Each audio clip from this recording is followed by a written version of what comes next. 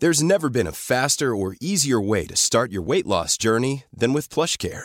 PlushCare accepts most insurance plans and gives you online access to board-certified physicians who can prescribe FDA-approved weight loss medications like Wegovy and Zepbound for those who qualify.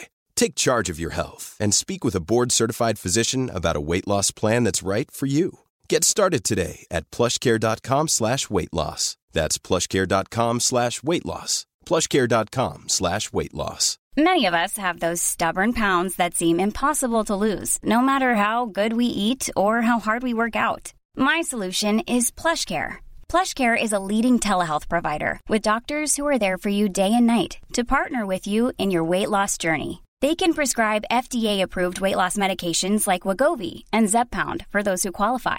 Plus, they accept most insurance plans. To get started, visit plushcare.com/weight loss. That's plushcare.com/weight loss. The Opinion Line with PJ Coogan on Cork's 96 FM. So Biden's got 12 votes in the bucket. A long way to go between now and whenever this thing will end. We've got, 90 million have voted already, but they won't be counting their votes until later. So to get in on the thing, we're going to join the spirit of the US presidential election today. I want you to vote, and we'll run it all morning. We'll do it on text or on WhatsApp, and we've got it up on Twitter. Who do you think will be the next POTUS? Who will be the next President of the United States of America? You can vote Trump or Biden. Just the words Trump or Biden. 083 396 96 96. 083 396 96 96 on text or WhatsApp. And we'll do it across Twitter as well for the morning. For a bit of fun for the day that's in it. And we'll be talking to the Gabby Cabby live on the mean streets of New York a bit later on to see how he thinks it's all going to go tonight. That too, and the business community hitting back a bit at level 5 restrictions. They've released a fairly strongly worded letter to the government about the effects of level 5 on business in the run-up to Christmas and, I suppose, business in general. That's all to come this morning. 1850 715 996 is the number. The text or WhatsApp 083 396 96 96. The email opinion@96fm.ie. We've talked many times on the programme to the good people at Feed Cork, and they've been beavering away there doing their business for the last couple of years now down at the church down there off the back of Oliver Plunkett Street near the old Connolly Hall. They've opened a new branch. They've gone down to West Cork, down to Bandon, and they've gone down there purely to answer public demand, which is a sad thing in 2020. Sharon Mullins, good morning to you. Morning, PJ. How are you? Good. It is in response, is it not, Sharon, to public demand? It is. And I suppose really this should have happened last year, but between one thing and another, look, it just didn't happen. Then COVID happened, and about 2 weeks ago, we got a call from one of the volunteers that managed to secure a room in the town hall. So if you start on the 12th of November, and just like in the city, everything is by appointment because of COVID. You know, we have a duty of care to everybody that's involved here, and we have an amazing group of volunteers. And so we've managed so far to keep everyone safe, and we'll continue that way, you know. Who is using Feed Cork, Sharon? Well, I suppose the Department of Social Protection tells us that 1 in 8 people is in food poverty, and we would have went up, I suppose, by 30 to 40% at the last lockdown. There are lots of families using it, but I suppose what really surprised me really was that there were, I suppose, a lot of individual men, which, you know, you're always thinking families, but there are a lot of men living on their own that are just pinned to their collar, paying high rents and everything else. We would also have had people who were on the PUP payment, and like last year we did a delivery service. We were never built for that, and we weren't in a position to continue it this time. But what we find this time now is that we have a drive-through on a Thursday. So, there's no judgment, you know what I mean? All we ask people to do is register with us, because we like to go back to Food Cloud and say, right, these are the type of people we're helping. The information isn't shared, but it gives us stats, you know, whether they're families, individuals, different people like that. But we had people who were on the PUP payment last time. You know, things, it just, I suppose, people that are in homes, people that are, maybe paying mortgages, paying rent. You're saying people that have never come forward before? Exactly, those people. And if you're pinned to your collar, if you end up, especially if you haven't a medical card, one of the kids gets sick, you don't have any choice, you have to go to the doctor. That's €60. Yeah. So that €60 has to be taken from somewhere. And if it's coming out of a POP... Yeah, there's a fine hole in it then, so... Do you know what I mean? So, it's those kind of people, and they're the kind of people we really want to reach as well, we're part of the community response with Katrina and Penny Dinners and with St. Vincent de Paul. Now, we only operate on a Wednesday and a Thursday. And a Wednesday, it's a walk-up service, again, only by appointment.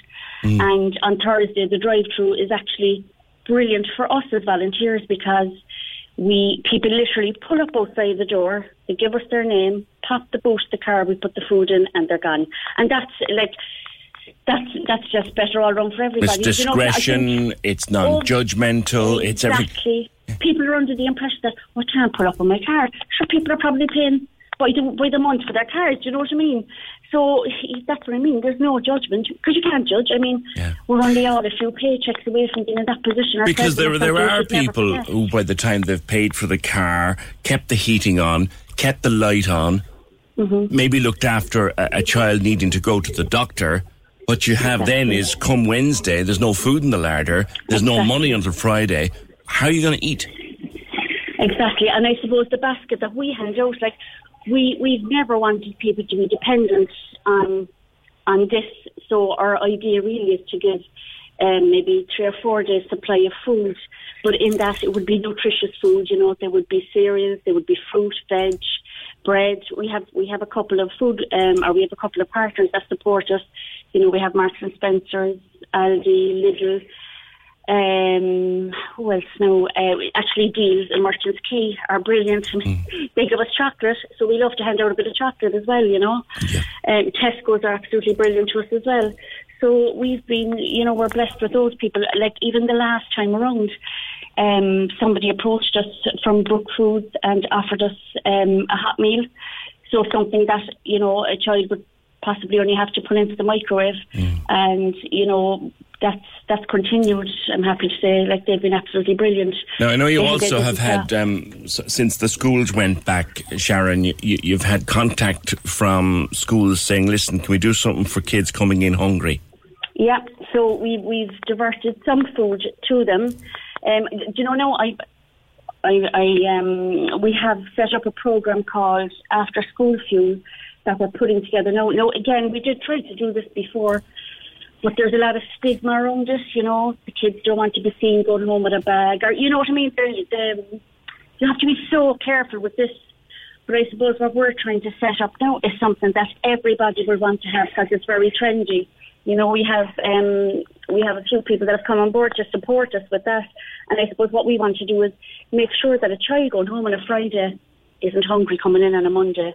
And, that can happen for a number of reasons. There could be somebody sick in the family, there could be addiction. There's loads of reasons, and who are we to judge? Do you know what I mean? But for the grace of God, go any of us, Sharon. Because you don't know what's going on behind anyone's door. No matter what it looks like from the outside, and we should never forget that. How much of an impact has COVID had on this kind of poverty? Well, as I say, last time it went up by 30 to 40%. We're in our second week of the level 5 now, and we'll be in Bandon before it's finished. You know what I mean? So I think that tells its own story. But the after-school fuel is something that we really want to get up and running as soon as we can, so that the kids are going home on Friday with whatever they take, and they're not coming in Monday, because we have had somebody approach us to say that she can hear their tummies rumbling by 9:30, and look, they can't concentrate then. They can't. You said that you just want people to register now. That kind of strikes a bit of fear into some people. Can you allay that fear? You don't want names and addresses and phone numbers. You just what do you need when you say register? Well, actually, PJ, we do register people. We have an app. Okay. That was built for us a few years ago. We introduced it actually to the community response as well, and to my knowledge, it was taken up by one of the other groups. I don't know if Vincent to call. I'm not 100% sure they want that. Okay. What it does for us is it allows us to see that there are maybe this week now we had something like 18 new families. Right. And we get all that information from the stats. The information isn't shared with anybody. Yeah. The stats are shared. That's what's important. I think if someone's listening to us here going, God, I okay, register, does that mean they know who we are? Does that mean they're telling people who we are? Oh, listen, everything. We're a Christian outreach, PJ, and everything is 100% confidential. And we're in operation 3 years, I think, since May. Since May. There were 3 years in operation. I'm here 3 years myself next month. Yeah. But they're 3 years in operation and they just run this beautifully. So how does one register if we need help? So, well, what they need to do is they need to contact us. They can contact us by direct message on Facebook. Okay. There are two numbers. I have one out to hand. It's 089. Yeah. 226. Yeah. 94. Yeah. 08. Okay. And the thing is, the best thing to do is even to text us. It's you know what I mean. It's easier for us to get back to people that way. And it's Feed Cork on Facebook, is it? Feed Cork on Facebook, and I mean to allay anybody's fears. You know, it is 100% confidential. Yeah. Like we have a group of volunteers here, PJ, that if they were being paid, the commitment is unbelievable. You couldn't. We have a group. You couldn't pay them. So it's Wednesday in town, and then when will Bandon operate? Well, it's Wednesday in town by appointment, and Thursday the drive-through is by appointment. Bandon will be on the 12th of November between 3 and 4, so everybody will be booked in for that hour, or if it goes over, we'll have them booked in for that hour. Okay. You know, and the thing is, even with the basket of food, PJ, we do a family basket, but what we do then is if somebody, like maybe a guy on his own, if he takes the basket, we ask him not to come back then for 2 weeks so that we can put someone else the following week. Do you know what I mean? I understand. It's really well run, and again, well, it's great to see it so successful. It's unfortunate that it's so necessary, but great to see it so essential, so successful. Well, PJ, I wish we weren't here. That would be the plan. But look, we are where we are. So I suppose if you can give, offer people some support, that's the way to go. And again, if people contact us out of hours, I'd always send them to Penny Dinners or to Vincent de Paul, because they would be bigger operations, and I mean, Katrina is going constantly. You know what I mean? So we wouldn't be. You're part of a very powerful machine, though, tackling poverty in the city, which is great to see. Yeah, great to see. Yeah. Sharon, best of luck with it, and particularly best of luck with Bandon. And if there's anything we can do, you know where we are. Thanks, Sharon Mullins and Feed Cork. Feed Cork on Facebook. If you give them any information, it remains completely confidential. Feed Cork on Facebook, and text this number, or I suppose WhatsApp the number 089 226 9408. 089 226 9408. Speaking of texting or WhatsApp, that's what you do for our little poll to find out who will be the next president of the United States. Trump or Biden? 083 396 96 96. Trump or Biden? We'll run it during the morning. It's also up on Twitter since earlier this morning at Opinionline 96. Trump or Biden? Who will be the next president of the United States? Just vote. Let's not get into rant about it now. And we'll talk about it in our third and final hour when the polls are just about to open. We'll talk to the Gabby Cabby, Peter Franklin, and we'll get a bit of perspective on what might happen in an election that is probably going to be much tighter than we think. 1850 715 996. ISME, the small to medium enterprise organisation, has hit out at the provisions of level 5 COVID-19 restrictions. They said they've held their powder till now, but they have to speak up. This is Cork's Gold IMRO award-winning talk show, The Opinion Line with PJ Coogan. Call us now, 1850 715 996. On Cork's 96 FM. ISME is the Irish Small to Medium Enterprise Association, represents 10,000 businesses across the country. They've written to every TD in Cork about level 5. Neil McDonald, good morning to you. Good morning, PJ. What are you saying to the TDs about level 5? We got to a point, surely you'd have to accept, a couple of weeks ago, where the rise in the incidence of the virus was just too big to ignore, and we had to do something. Absolutely, that's the point we've acknowledged with the TDs and with the government. The issue, though, and this is the point we're trying to make to them, is that lockdown in and of itself is not the solution. Lockdown, of course, is a tactic that we employ when the numbers of cases are getting out of control or they're rising too quickly for our health service to handle. But we have to do other things to control and manage this virus. This virus at the moment is managing the Irish government. The Irish government is not managing it. And what we're pointing out is that those countries that have successfully tackled COVID, we're looking at Australia, New Zealand, the Pacific Rim countries like South Korea, have actually taken other public health measures. So they are actively testing, tracing, isolating and controlling the virus when it arises. We're doing none of those things. We have a failing testing regime. We're not tracing people. We're actually failing to trace people. And when we do eventually trace those people, we're not isolating them.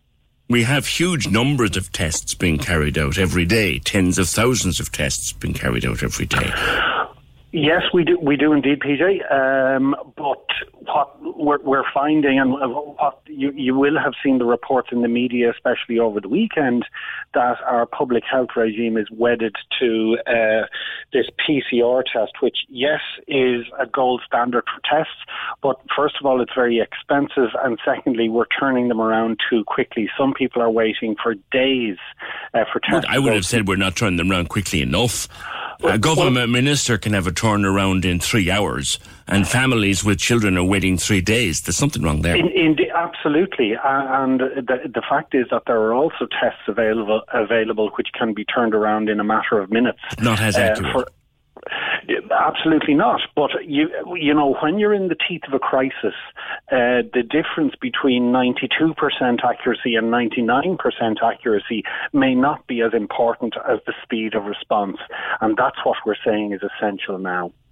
Are you suggesting that we do something other than the PC? No, absolutely not. We're suggesting that what we need to do is to accompany PCR testing with a fast, reliable antigen testing system, as is present among our other European neighbours who have. It's been trialled in a few places, which is a fair point. Well, you see, when people say they're trialling a non-destructive, harmless test, one wonders what they're actually trialling. You know, there is no downside to actually trying this. Some of these tests are available for less than €10 a time, and they can produce a result in 10 to 15 minutes. Now, that's exactly the sort of thing we should be doing in those places we've committed to allow people to go to work, such as schools and essential retail. Those people need that sort of testing right now, and it's functioning elsewhere. Your letter suggests that some areas of business, in particular, say, hairdressers, barbers, that kind of thing, have been treated very unfairly. Yes, they have. I mean, and we're citing the HSE's own figures in doing this. So for the week ending the 17th of October, which was the week that preceded this level 5 lockdown, there were only 2 cases, respectively, out of 649 positive cases. 2 from retail and 2 from personal grooming. That's hairdressing and barber. Now, that's 0.3 of 1%. So very clearly, the virus is not moving in those circles. The scientific argument that would be made, though, to counter what you've said, is that that's all very fine, that, you know, there aren't very many cases coming out of hairdressers or out of retail, and that is a scientific fact. But as community transmission rises, in other words, the number of cases that we don't know where they came from, the chances of someone walking into Pennies, for argument's sake, or into a barber who's asymptomatic and spreading the virus and it passing on to other customers increases. Yes, and that is true, and that is the point that government has made in response to those figures. But what we're saying is, in the long run, it is not sustainable to shut down large sections of the economy where no transmission is taking place. We are going to put an end to a functioning society and a functioning economy if we do that.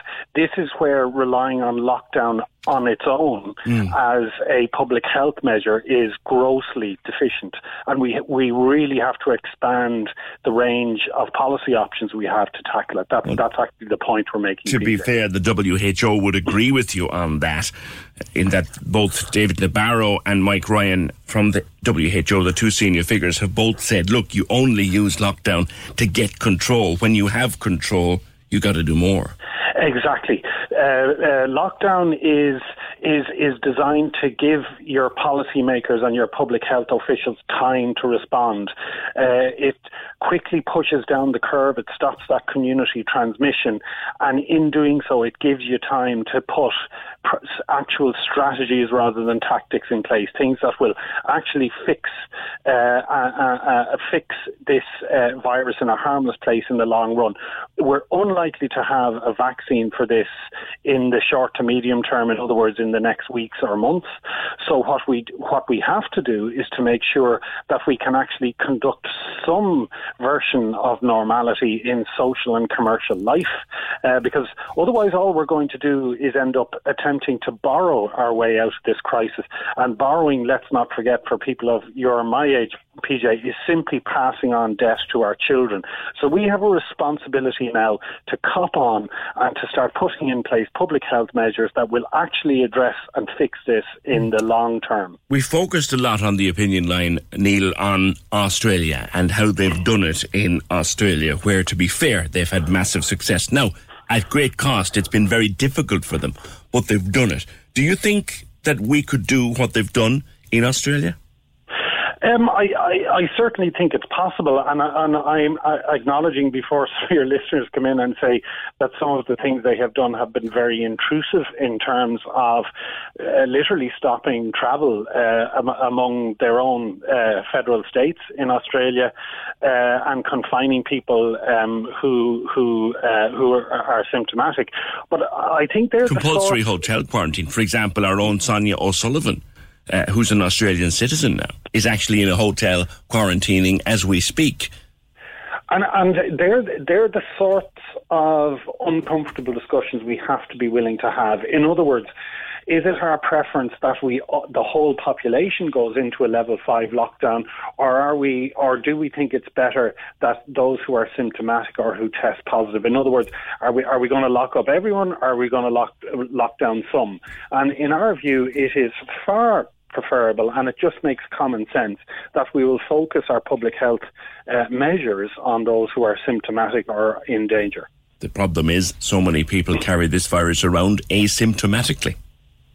Yes, indeed, and yet another reason why we go into level 5 lockdown. However, this comes back to the testing regimes we're talking about. This is where we do need a rapid and responsive testing regime that. We know that a lot of people are asymptomatic, but those that become symptomatic, we need to take them out of circulation really, really quickly and make sure they stay out of circulation for 14 days, because this virus, unfortunately, is going to be with us for some considerable time to come. That's one of the hardest things to do, I think, is to take someone out of circulation, particularly, for example, in business. If you're running a small business and you yourself have symptoms, taking yourself away from that business for 14 days, you're risking your business. Of course, but unfortunately, PJ, many businesses have crossed that Rubicon already. We have a lot of businesses that are effectively just being maintained on life support through state supports, either the wage support or the bank forbearance. And the bank forbearance officially ended in September, and most businesses have returned to repayment of business mortgages. But, over time, if we do have a suppression of commercial activity by, for example, a non-essential retail lockdown, and more specifically doing that type of lockdown at this time of the year when most of those, clothing, toy people would expect to be doing. This is the horrible time of the year for this to be happening. Exactly. They would expect to be doing 30 to 40% of their business in the next annual business in the next 6 weeks. Yeah. They won't recover from this if we don't put something solid in place. The relevant minister is Leo Varadkar. What would you be saying to him right now? We would. Well, he is a recipient of this letter. You can give him a document. I mean, he'll give it to anyone you want him to, you know? Yeah, exactly, PJ. I think what we're saying to him is what we've said to all the TDs. Lockdown at the moment is necessary, but it is insufficient. You have 4 weeks now to put in place a system and a regime that will control this virus in the long term. Just reintroducing lockdowns is not a cure for COVID. It's going to ruin our society. It's going to ruin the exchequer, and it's going to force our children to pay massive debts in the future that they don't need to pay. So get your skates on and put a sensible system in place to control this virus. Neil, thank you very much. Neil McDonald from the Irish Small to Medium Enterprise Association. You can't keep doing this forever, so while you're locked down this time, do something practical. That means we won't have to go into it again. I see there in the news this morning where Tony Holohan is warning that even though the numbers appear to be turning, everywhere except Dublin, the numbers appear to be turning, we won't be doing anything early. He doesn't want to do anything early. We're due out of this situation on the 1st of December. Now, I was talking to Ernest Cantillon yesterday down at Electric and Sober Lane, and he's very fearful that we'll come out of this and go into level 3, where we still won't be able to go into the pubs or into the restaurants, which would be an awful disaster with a couple of weeks to Christmas. But certainly what Izmir is saying is, right, fine, we've done this, we'll get it under control, we'll get the numbers down. You have to have something in place to do it right long term. After 10, we'll be talking to Professor Tricia Carney from UCC. She's an epidemiologist. She believes that what they've done in other parts of the world, like what they've done in Australia, like what they've done in New Zealand, she doesn't accept the argument that it can't be done here. I'll talk to her after 10. Remember to vote in our little poll. We're running it throughout the morning. Trump or Biden? 083 396 96 96. Vote Trump or vote Biden. Text or WhatsApp or on the Twitter at Opinionline 96, and we'll give you a result. We'll collate the result around about 5 to 12 and see, are we right tomorrow morning or whenever they get the result of this thing. Driving in the last couple of mornings, as the mornings get progressively darker as you come through, it is lovely to see, really lovely to see, just down there where Glow should be and unfortunately won't be this year. There's the start of the Christmas lights going up, lovely coloured bulbs. That really, big smile went across the Coogan face yesterday morning as I drove in and saw them. And then I saw lovely photographs from Fermoy, where they've started to put up lights in the street just to brighten up the dark evenings. And it's a nice idea. Graham Clifford is there. Graham, good morning. Morning, PJ. Morning. Great. Where did this idea come from? Well, kind of along the lines of what you were saying, driving along and seeing the lights, and it lifted you. Well, when I was driving along the other night, do you remember there was one particularly bad night weather-wise? It was dreary in the middle of level 5, and everywhere was dark and miserable. And I thought, God, it doesn't really need to have to be like this. A bit of light really would change the scene and lift people's mood. And the idea isn't so much, I suppose, putting up the Christmas lights early, as it is kind of just focusing on maybe winter lights, like white lights, still white lights, and then adding the Christmas lights as we come nearer Christmas. But that's where the idea came from.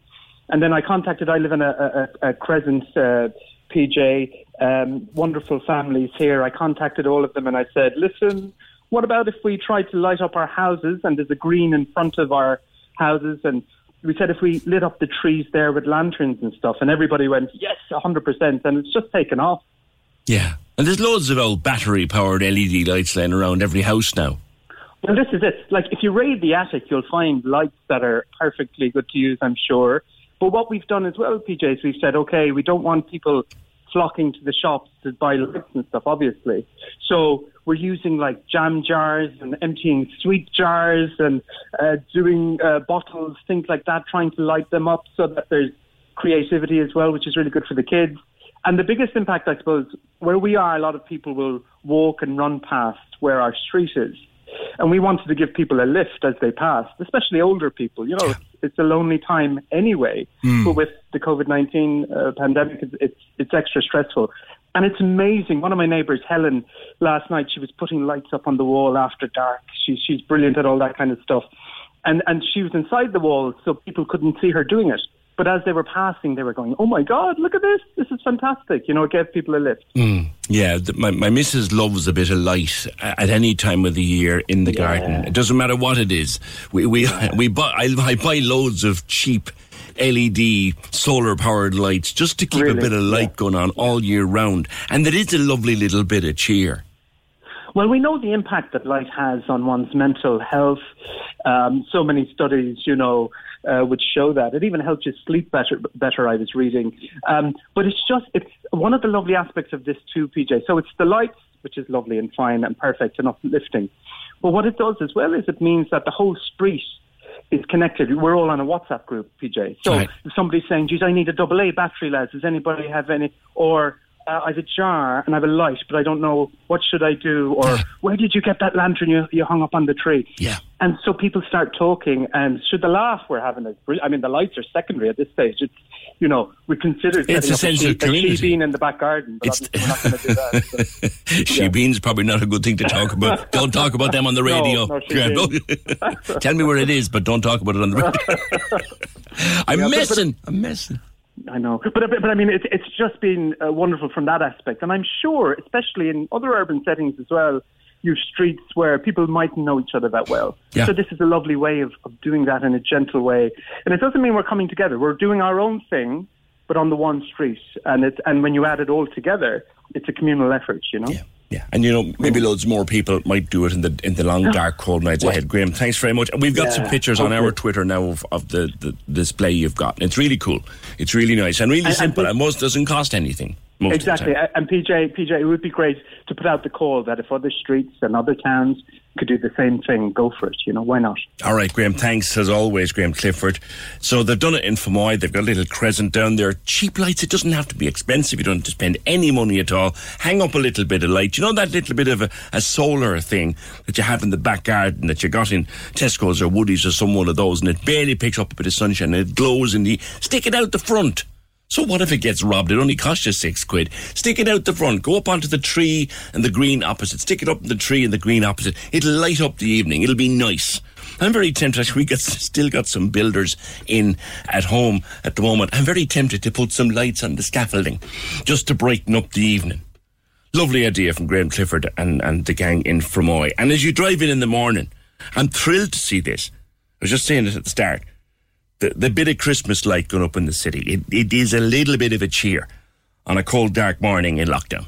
So whoever thought of putting them up this early, take a pat in the back. 1850 715 996. Story in the news, just heard it there at 9 o'clock with Vic, that these powers that the guards have to enforce regulations to shut down pubs or restaurants, they could be extended until next June. That's not going to go down well. Helen McEntee is going to go to Cabinet today and ask for it. The powers to shut down pubs and restaurants under health regulations. The powers that she presently has expire next week. This is Cork's Gold IMRO award-winning talk show, The Opinion Line with PJ Coogan. Text or WhatsApp now 083 396 96 96 on Cork's 96 FM. Remember our text poll: Trump or Biden? Just one word: Trump or Biden.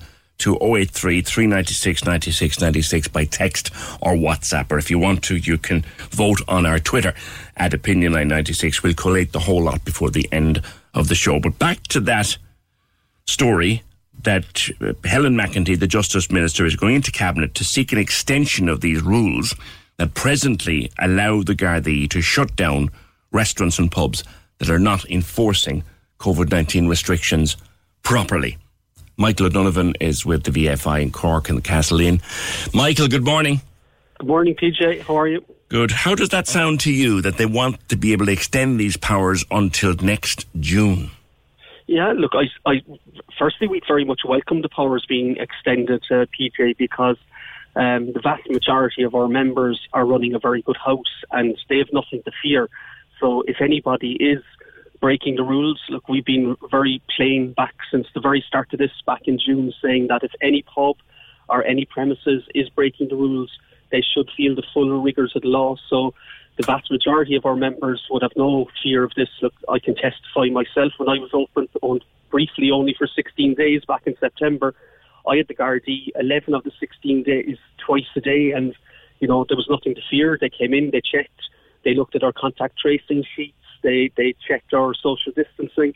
I had nothing to fear. They came in, they spent maybe a couple of minutes in the bar, and then they were gone. And it was that story was repeated by many across the city and county. So the vast majority have nothing to fear if they're following the rules and the guidelines. It's very much welcome, and it will keep those that aren't following it really in check, Your president, Padraig Cribben, said this morning in news he doesn't feel it's necessary to have them for the next few months. Yeah, well, look, I suppose the big fear is it's going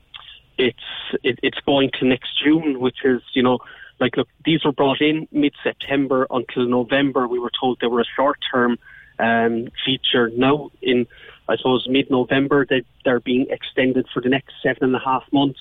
So does that mean that the government feel that we're not going to get out of this really until then? Because they told us that it was only a short-term fix while we were using these guidelines and following the guidelines. So now it's more of a worry. Is this the government's position that we're going to be in this until next June?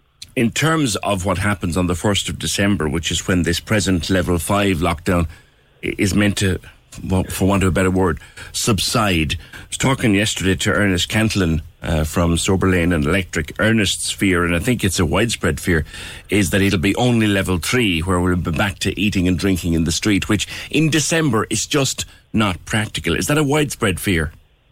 It is. Look, I suppose the Taoiseach said, to, I suppose, our industry leaders the night that we were announced that it was going into lockdown, that the feeling was we went from level 3 and we jumped to level 5. So we'd only jump from level 5 back to level 3 again on the 1st of December. And level 3 for us is, as Ernest said yesterday, 15 sitting outdoors, no indoor dining, takeaway only option as well. But that's not sustainable in winter in Ireland. Not in Ireland, because you can have the best, canopies, you can have the best heating, you can have the best windbreakers, but like how many people are going to want to sit outside for maybe 2 hours to have a meal and then maybe go for a drink afterwards? I'd say very few. They might do it once, but I'd say if they get a cold, damp night, they won't. It's not too enticing to do it maybe a second time.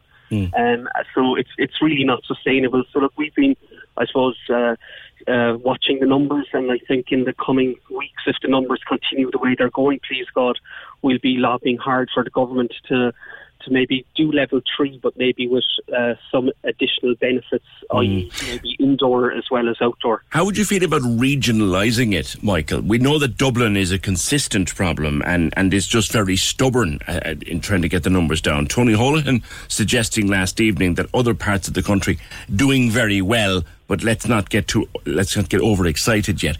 Is there a case to be made for regional changes? Like if we were able to get it under control in the city and county, in Cork, say, could we go back to level 2, but Dublin, because it's so stubborn, have to stay in level 3? Do you think there's a case to be made for that? Absolutely. Look, I think they've shown that with their roadmap, because look, some of the country was on level 2 and they put Dublin and some counties in the north on level 3. So I think they've already shown that can be done on the roadmap. So we will be making those arguments to them if the numbers are going in the correct direction in the next 2 weeks prior to the 1st of December, because look, as you've said, look, level 3 for us, especially for the crucial month of December, means closure for 99% of our members. So like we really need to get to level, I suppose, 3 with benefits, or 2+, whatever they want to call it, for our trade to survive, really. Okay. All right. Listen, Michael, thank you very much, and good luck with whatever happens over the next few weeks. Michael O'Donovan from Castle Inn, and of course the local chair of the VFI. That's the very real prospect. And I said it yesterday, no one would prefer, or no one would like more than me to go into a pub and have my dinner and have a pint on the 1st or 2nd of December. I don't think it's going to happen. I think we're going to be going back down to level 3. I just have that feeling in my water. And I hope I'm wrong, but I don't think I am. 1850 715 996. Betty on WhatsApp says, open the shops and the pubs and the restaurants. Open them under strict rules. Have lots of checks and close them if they're not followed. And then PJ, Minister McEntee is dead right. It doesn't mean she'll use them, but they're available to her if required, says Tom, which is a fair point. There's no point in trying to open something up slowly and carefully if you don't have rules to fall back on, should it all fall on its backside. Kate says many of the small businesses tried really hard to comply. I think they should be given a chance to open back up again. 1850 715 996, just talking about Feed Cork. We had Sharon on. It's very sad for many to be trapped and worried with today's stresses. I really hope more families, men, young people, reach out for these services and realise it's just a help to get them back on track. I salute and thank our volunteers. It's a small gesture of kindness, but it screams hope for many in despair. And also on Feed Cork, hi PJ, the word heroes is flung around so easily these days, but the real heroes in the whole world are people like Sharon and her team, and the penny dinners as well. They're the real heroes. And when people complain about small stuff, think about the people they're helping. And that is from Mike in Kanturk. If you want to contact Feed Cork, the number to text is 089 226 9408. 089 226 9408. The Opinion Line with PJ Coogan on Cork's 96 FM. 1850 715 996 is the number to call. The text or WhatsApp 083 396 96 96. The email opinion@96fm.ie. You can tweet us at OpinionLine96. The hashtag is OL96. And you can contact us through the Cork's 96FM Facebook page. Don't forget to mark your messages for the attention of the Opinion Line. Coming up a little bit later on, a UCC professor who reckons we could actually do what they did in Australia. We could actually do what they did in New Zealand, and stop trying to tell us that we couldn't, because a lot of people, including the Taoiseach in his recent speech, said it couldn't be done. It could be done if we wanted it to be done, and we'll get more on that in the next hour. First of all, though, what on earth was all of this about? So anyway, I was walking downstairs of the multi-storey car park, and I could see a group of lads. They were all definitely school students. I know that for a fact. Then one of them turns around to the other two lads and was like, "Oh, will we rape Chloe?" Just as clear as that. Now I ignored it, walked on, but when I was walking back, they were gone. Chloe Kingston's a TikTok influencer. Chloe, good morning to you. Good morning, PJ. How are you? I'm not too bad. When did this happen? I know you don't want to tell me where, or do you? When? So it happened just last week, actually. So I actually didn't put up the TikTok until the following day. I wasn't actually going to highlight it, being honest with you, but when I explained the situation to my sister, I think it kind of hit a bit of a nerve. So, so I just said, look, it's something that people should be more aware of. And, you know, I think... Describe it for me. What time of the day was it? Was it So this evening? was the evening time. So I actually finished work at 4 o'clock. I actually went shopping at another supermarket first before that. And then I went back to this said supermarket. So it was evening time. It was dark. You know, it was at this time, it was about 5:30, 5:45. Right. And did you know the youngsters? No, I didn't. I didn't even recognise them, being honest. Now, it was quite clear that they were students, you know. How was it clear? Because they were young. You know, they definitely looked under the age of 18. Now, I can't be 100% sure of that because they weren't in uniform. It was midterm. So like, you can't even pin it back to a certain school to even report it to, you know what I mean?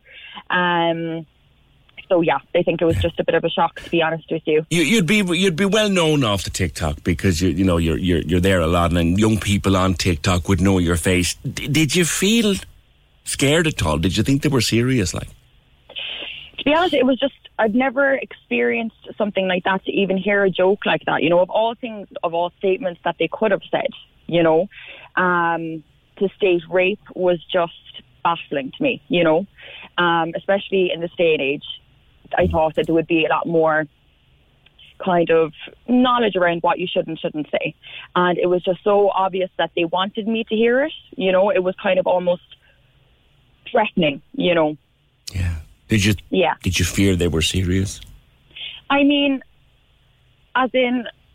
did you quicken your step? Did you feel I better get out of here? Did you feel intimidated? Oh, 100%. Like, I mean, I went into the shop. I literally did a few bits of shopping, and I had the phone on me when I was coming out, you know, and like where they were sitting, I could see if they were there or not. So when I came back out to go back up to my car, they were nowhere in sight. They were gone. And you were relieved at that, I imagine, were you? I was relieved, but then I was kind of like, okay, like where are they gone, you know? But that's what, you know. Did you contemplate that one of them might have followed you? So yeah, like as in the shop, you mean, or? Yeah, they might have kept an eye on you and whatever. Did you feel watched, like? No, I didn't. No, I don't think that they followed me. It was more so, it was like a threat. It was like as if they wanted me to hear it and to get that scared. And then it was like they purposely left when they did. You know, it was just more of a, to put more fear in me than anything, I feel, you know. Did you consider reporting it to anybody? Was there anybody to report it to? Like, to be honest with you, PJ, I think, and you know, even if you look at some of the comments that I have under the TikTok,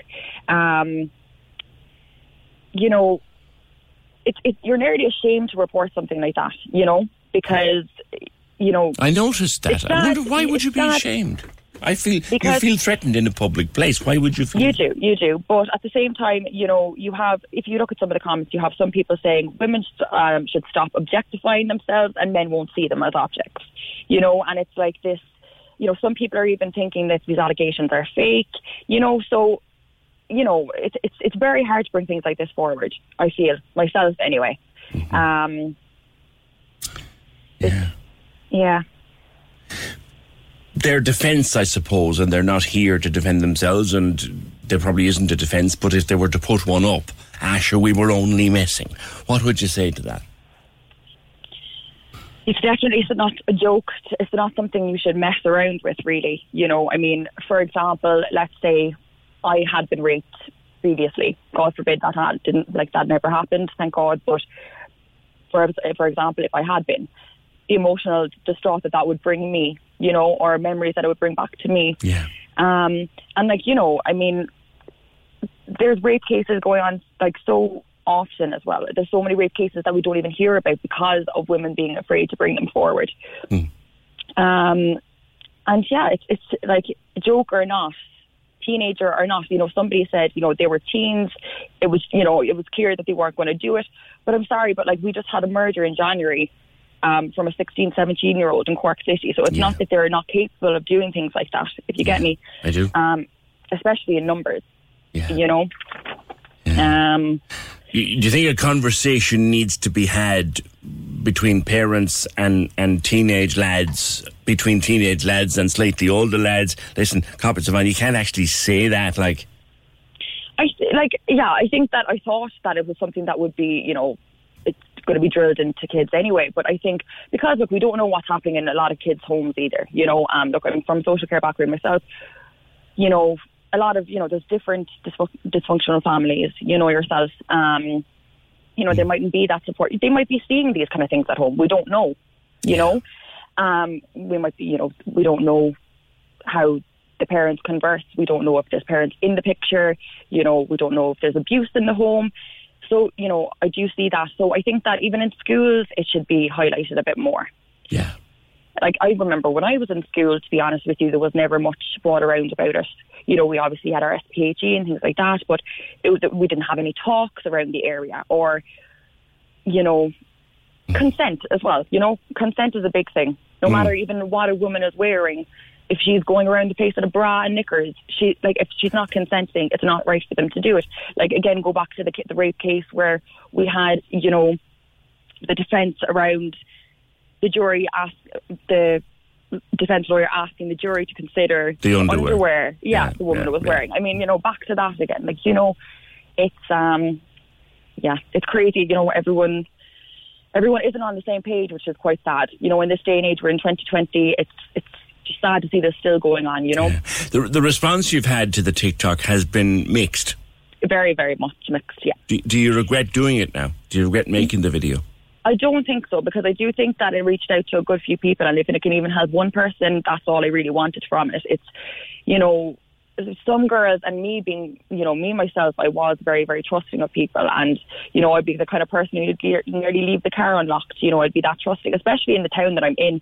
It's not a place where you'd hear of many incidents happening, everybody kind of knows each other, everyone looks out for each other. So, yeah, And does it break any ice with you, Chloe, that when someone says, look, do you know what, it wasn't right, it wasn't acceptable, it shouldn't have happened, they shouldn't do that, they're idiots, but it was probably harmless. Does that cut any mustard with you? That it was only harmless? That it was only messing, like they weren't actually going to do anything to you. Does that cut any mustard? But even if it's thought, if they have the thought in their head of even like that, even if they have, in the future, a year, a month down the line, we don't know. Is that talk going to become an action? There you go. Not towards even just me, but somebody else. There you go. And someone who'd be more vulnerable than you. Exactly. You're strong and confident, and you're out there anyway.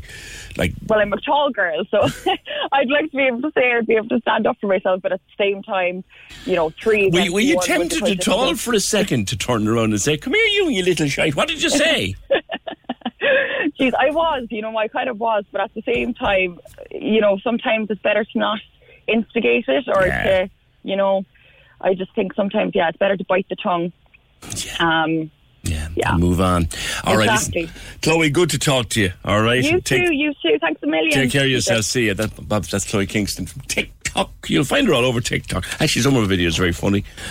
When I was looking at her last night, I love her dog. I should have said that. She's got a cute dog. 1850 715 996. But no, that's not on. We've all done it. We all hung around and slagged and whistled and jeered at people. Yes, we did. Yes, we did. And we all kind of, we've had the building site argument, walking past a building site, women walking past a building site, and this whistle comes down from the scaffold. Some women don't like it, some women don't have a problem with it, but there's a big difference between a whistle coming down from the scaffold and that kind of thing. Will be raped. That's not on. That's not on. 1850 715 9. Even if you don't mean it, we know you probably didn't mean it. They probably had no intention. But you're sending out the wrong message. 1850 715 996. Taxi drivers want us all to wear masks. Now, since all this started, anytime I've sat into a taxi, and it's been a few, anytime I've sat into a taxi, I put a mask on me. Just out of respect, I suppose, and consideration for the driver. But you don't actually have to, and I've not seen a sign up in any taxi that says, please put on a mask.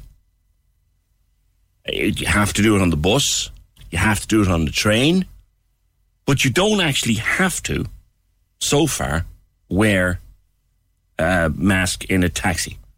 And taxi drivers are asking that they be included. This is Cork's Gold IMRO award-winning talk show, The Opinion Line with PJ Coogan. Text or WhatsApp now, 083 396 96 96. On Cork's 96 FM. Yeah, just remember our little poll, our little US presidential poll. Trump or Biden, who do you think is going to win? 083 396 96 96 to text or WhatsApp. That's Trump, the word Trump, or the word Biden.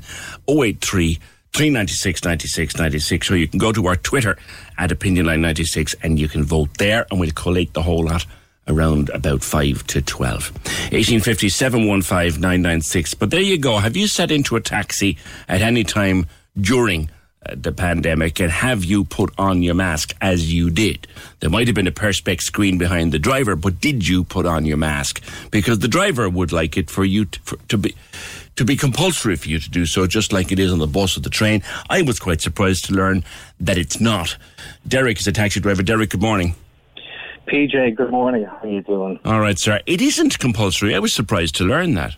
Yeah, unfortunately at this point in time, PJ, it's not a compulsory requirement for any passenger in the Republic of Ireland to have a face mask or face covering on in a taxi.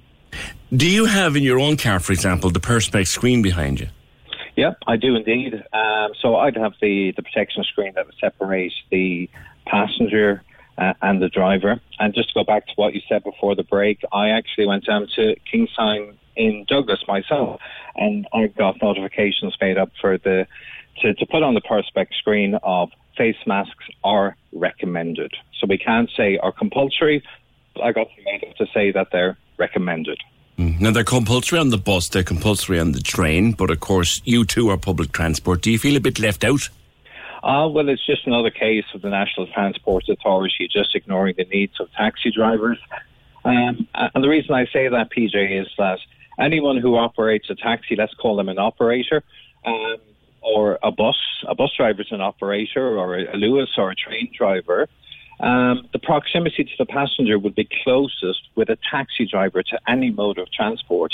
Yet, in their wisdom, for some reason, they feel that we don't need passengers to wear face masks in an environment that is closer to the passenger than any other mode of transport, which is just ludicrous. Did the regulator, the taxi regulator, or anybody make an approach to the Transport Authority at any time? I'll tell you what's happening, PJ, and I've been speaking at the weekends with Niall Carson. He's the General Manager of Free Now in Ireland. They are the only ones, PJ, that have actually made contact with the Transport Authority to say, please, our drivers are as important as bus drivers, train drivers, please make it mandatory. So Free Now are the only ones that have actually reached out over and over and over again to say, please, make it mandatory. Supposing I got into the back of your cab next Saturday night, we'll say, Derek, and I said, take me across town there, and you say, put a mask on, please. And I say, no, I don't want to. And you say, well, in that case, I'm not taking you. Are you open to sanction? Not really, because there is grounds under the Taxi Regulation Act where the taxi driver has the right to refuse under the grounds of health and safety. So, that's a very broad area. So it's up to the discretion of a taxi driver, really. If they feel threatened or in danger under the grounds of health and safety, we do have the right to refuse. But the thing about it, PJ, is no one has actually refused, but it's the whole saga that goes with it. So they come near the car, you ask them to put it on, they ask you why, and they say, well, look, unfortunately at this present time we're in the middle of level 5 of coronavirus lockdown, and my safety is important and your safety is important, and by all of us coming together we can keep each other safe, so please, would you mind? And I think when you approach it like that, the customers see, okay, look, the guy's been nice, he's asking us, let's just put it on. And I know you, PJ, you're very nice, you wouldn't refuse me anyway. Well, to be honest with you, Derek, and I would consider it my civic duty to protect the driver of the taxi as a frontline worker. I consider him, or a bus driver or a train driver, to be a former frontline worker. I would protect them by wearing my face mask in a taxi. I wouldn't dream of not doing it. No, but the horrible thing about it, PJ, is by omitting taxi drivers and including every other form of public transport in the country, the indirect message really that the NTA are sending out is the life of a taxi driver is just not as important as other forms of transport. And that's what they're saying, because you can't just exclude one sector and say, okay, Dublin Bus, Bus Éireann, the Lewis, the Dart, planes, ships, everyone must have masks on, except for taxi drivers. Sure, just pass them by. It's ridiculous. The whole Free Now connection, of course, is that you drive for Free Now, and indeed it's Free Now is leading this call. But as I open my app now, I would have thought that what you could do, Derek, the app developers, before you go to the map, before you go to the button and ask where you want to go, please wear a face mask in our taxis. Yeah, well, the message that Free Now actually has sent out, and it emailed all the customers around the country. So it's a 2-tier operation. What they sent out to customers around 3 weeks ago is, please, moving forward, we would really appreciate if you would wear face masks in the taxis. Now, Free Now were the first company actually in Ireland to make it mandatory that there will be no passenger in the front of a saloon car. Actually, there's the thing I wanted to ask you now that you brought it up. Like, I, again, wouldn't dream now doing anything only sitting in the back. But if I want to sit into the passenger seat, I know you, for example, if I want to sit into your passenger seat for a chat, there's nothing to stop me doing it, which, if I tried to do that in a black cab in London, I'd be kicked out in the street. Yeah, but again, it's FreeNow that has initiated all this. It's very clearly set out. If you go into the booking app on FreeNow at the moment, what you will see is when you go to book a normal saloon car, you'll see the vehicle and you see the number 2 next to it.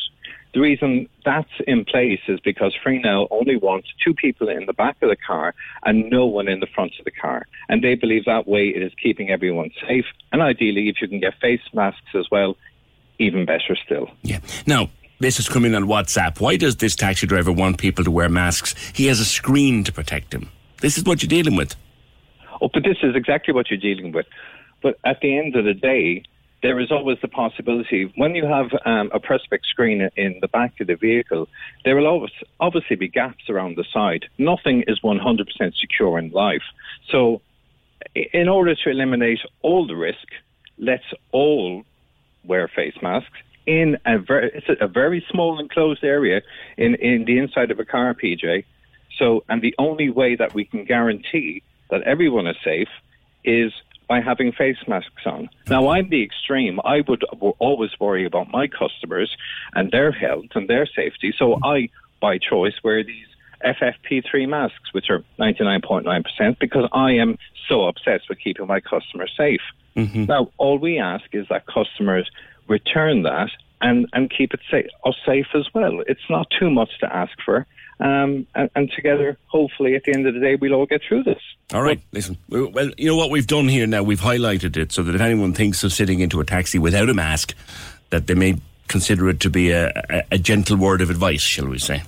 Yeah, all it takes, PJ, and we're very good in Cork City at doing this, is just keeping an eye out for each other, thinking about each other, looking out for each other, and in a couple of months' time, we'll be laughing at this. But for now, let's be safe, let's be sensible, and we'll get through it. All right, listen, Derek, thanks very much. That's Derek O'Keefe, taxi driver. The next time you sit into a taxi, why not?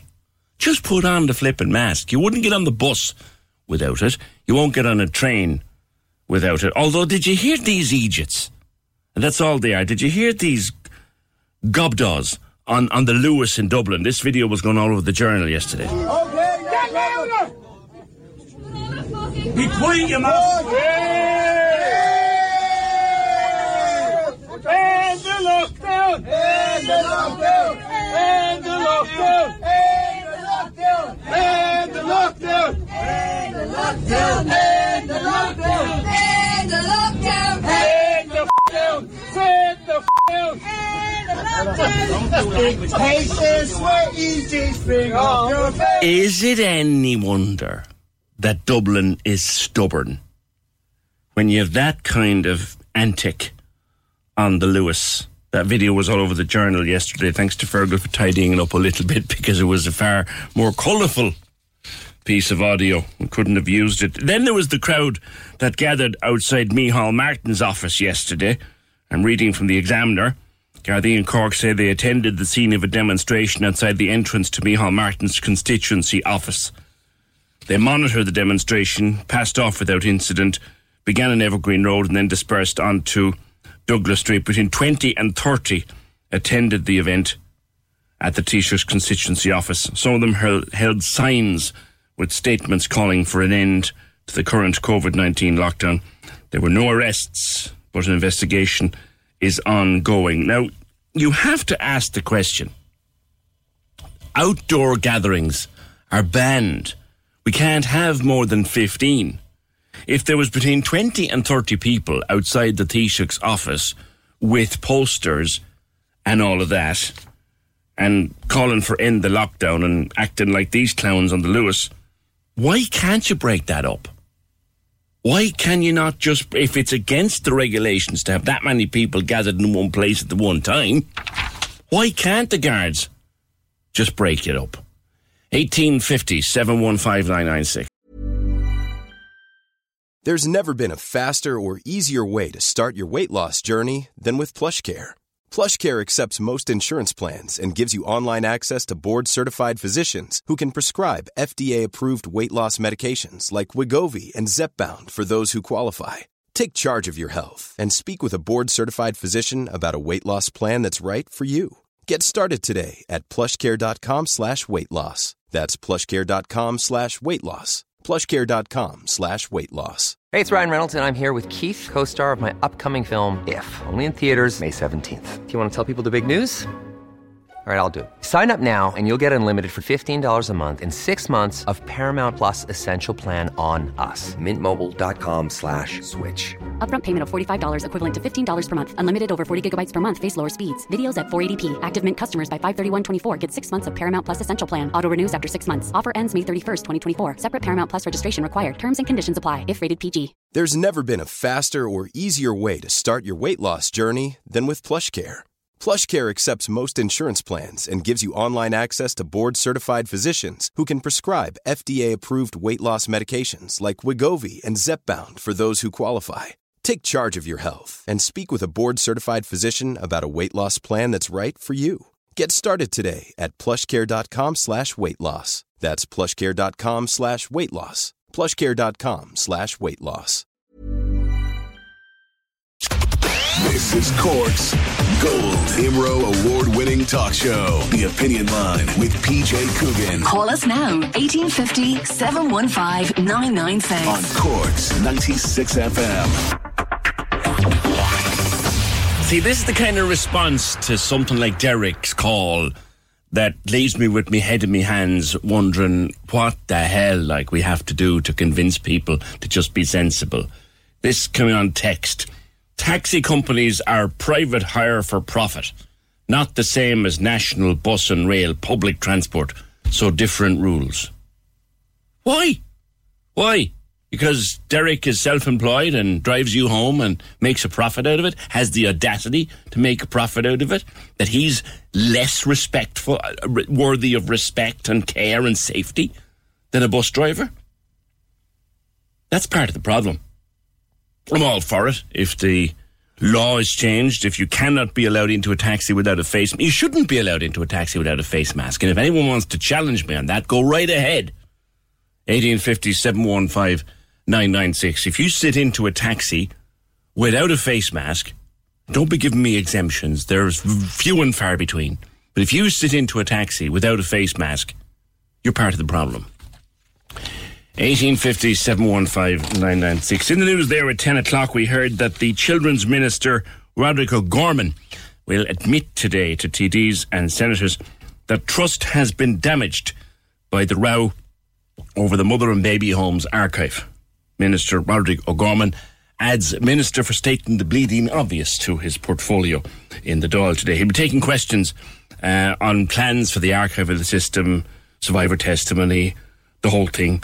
And he'll go into detail in the Dáil. As that one rolls on, we know that the report of the Mother and Baby Homes Commission is on his desk now.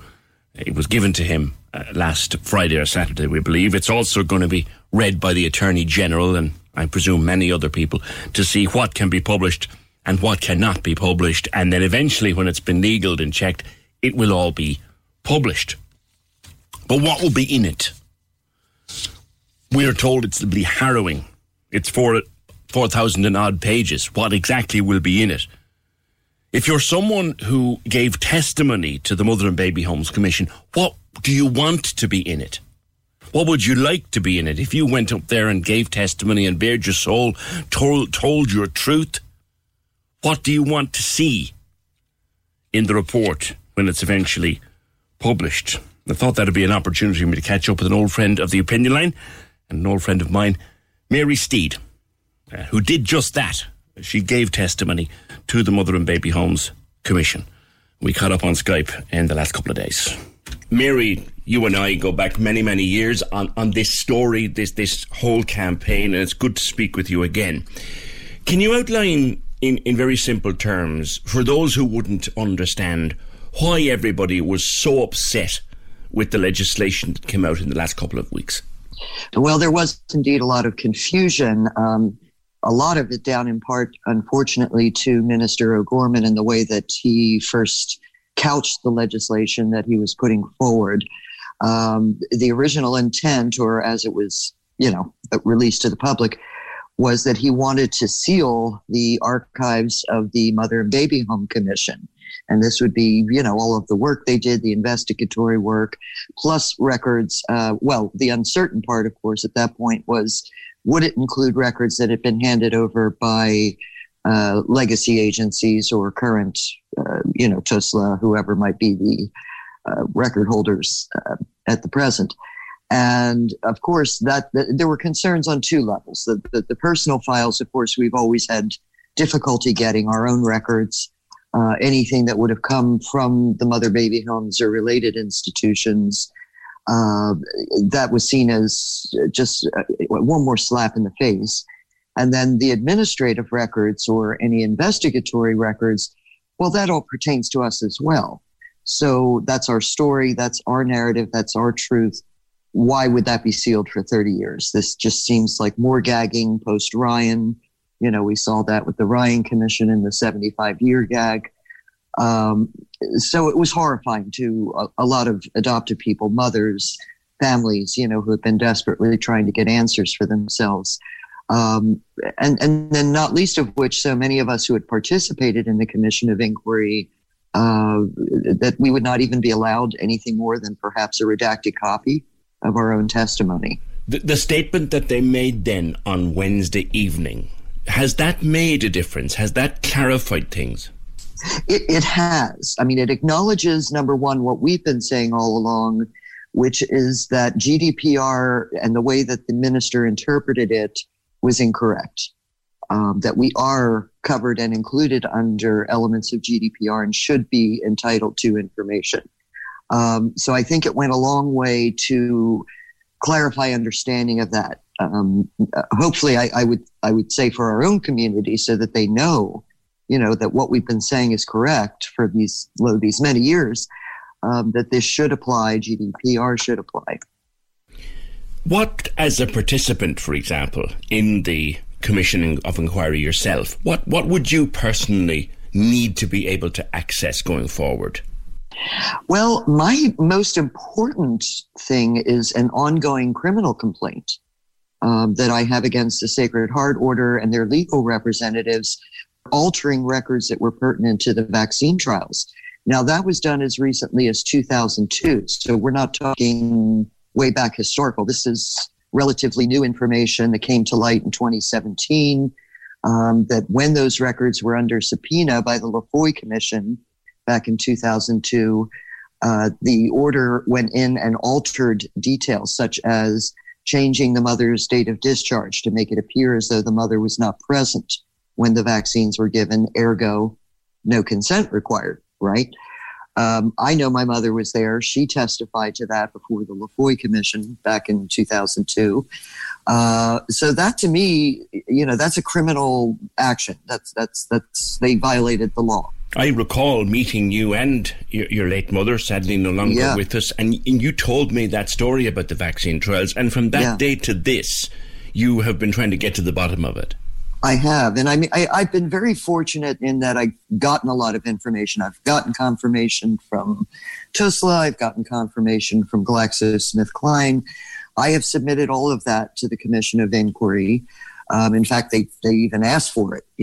I received emails from them. Are you submitting testimony, particularly as it regards the vaccine trials? So again, my concern now, when I made that complaint in 2017, Cork Gardaí took it very seriously. They told me it had to be forwarded on to Dublin and then to a unit that was dealing directly with the Commission of Inquiry. For the benefit of listeners, Mary, what is the nature of your complaint? Well, again, that my records, along with 19 or 18 others, there were 19 records in some that had been altered when they were being subpoenaed to make it look as though mothers were gone or not present. So that would strengthen the order's claim to give consent for our participation. Because children were used for vaccine trials without the consent of their mothers. Correct. And again, in my case, I know I have the full lineage and history of what happened, where my mother was, at what point in my life. She didn't sign relinquishment until after I had received my last vaccine series. So we know she was there. I know what date she was discharged. So that, again, that's a criminal action. And I wanted to make sure that that was addressed appropriately. So I filed a police complaint. Now that currently rests with the Commission of Inquiry or whatever Dublin unit body, whoever was seconded to help the commission with its investigations into criminal or, any element that might have a prosecutorial nature to it. But I've heard nothing. That was the last my complaint went from Cork to Dublin and into a void. I'm saying void. It went to the commission, but do I get resolution to that? Will that information be given back to me with some sort of answer? Will anything ever be done about it? Right, exactly. Or will that be sealed for 30 years to protect it? And does the statement of last Wednesday clarify the matter for you at all? No, that on that score, it does not. We don't know at this juncture. The big unknown is what will be protected. So there's a lot more to be done on that front. Let's talk, Mary, about the report of the inquiry, an inquiry in which you actively participated. We hear that it runs to 4,000 or more pages. We hear that it is harrowing, which one would expect. What do you hope is in there, Mary? Well, I would hope that it is confirmation of everything that we've all been saying, and that it is not whitewashed, that we don't end up with another McAleese report, that their findings are fulsome and not focused on one specific area, that we cover all of the harrowing aspects that I think we've all known about. The mass graves, the treatment of the women, the treatment of the children. What happened if a child wasn't adopted or placed with a family? Did they then go on into institutional life? Which, of course, that aspect was somewhat covered under Ryan. But, do these people get further voice, to talk about that transition from the mother-baby home to residential? So I would hope it contains our truth and not someone else's version of it. Remind listeners, Mary, and they've heard your story before, but for those who haven't, little Marie-Therese and her mom, what is the story? What did happen? Well, my mother was, as I kind of couch it, a survivor of the trifecta of the Irish system. So she herself was born out of wedlock. She was the youngest of four that had been born out of wedlock, one raised in family, one died, and I think two actually raised in family. I'm still sketchy on one of the brothers. But because she was the last, and potentially because she was female, she was sent off to industrial school. I don't believe that her mother had any choice, and I don't think, from what I've heard, that her mother wanted that. She wanted to keep and raise her. So she was sent to Waterford, and we believe there was some interference from her mother at some juncture, maybe when Josie was about 14, where she did try to get her out, and there was some sort of row, as my mother described it, with the nuns. And then they sent her to Sunday Swell in Cork, to the Magdalen Laundry there.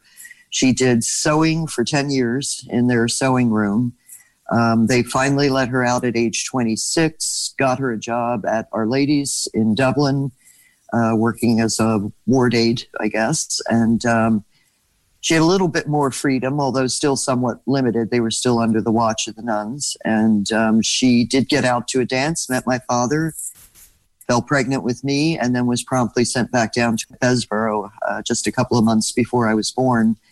And then she was there with me until December 1961, when I left for the U.S. What age were you then? I was about 18 months, so a little bit shy of 2 years. So you were one of what Mike Malott refers to in his books, the banished babies. The banished, right. Yeah. And then my parents also adopted a boy 2 years later from Bessborough. He had been born in 62. My brother, late brother, he's no longer with us, but he arrived in 1964. So he was actually a bit older and had some more memories, than I did. Yeah. And you met your mom then? I did, yeah. And as your listeners may not know, but I'm also a mother of loss. I was forced to give up a daughter when I was 18 in Philadelphia, and I had found my daughter in 1997, so we've been reunited since then. Plot twist, I recently found out my daughter also relinquished when she was 15 and has now reunited with her daughter. So I have a granddaughter who just turned 27, but we're all happily in communication, and I'm eager to meet her after we're able to travel a bit more freely here. But anyway, that's sort of our saga. We have quite the legacy of relinquishment and loss in our family. And your story, Mary, your narrative is one of thousands of people. It is, yeah. And it's important, isn't it, that the report reflects that? Yes. And I do hope that they got a somewhat healthy representation from the Banish, because there are a lot of anomalies there. Children who were illegally registered, weren't really issued passports by Department of Foreign Affairs, slipped out on military transport. So all of that, I hope, gets addressed. Something very close to home, something personal to you, something we covered at enormous length on the programme when it emerged, was the close to 900 unaccounted for babies at Bessborough. That has to be addressed in this report, does it not? Absolutely. I mean, and why they died, most importantly. I know, we often talk about the bodies and mass graves, and that is important. It is undignified the way that they have been laid to rest in unmarked, circumstances. But also, it begs the question, what was the level of care? Did we matter to anybody? People have talked about nothing being allowed to be done on Bessborough or around Bessborough until we know exactly what lies beneath. You support that?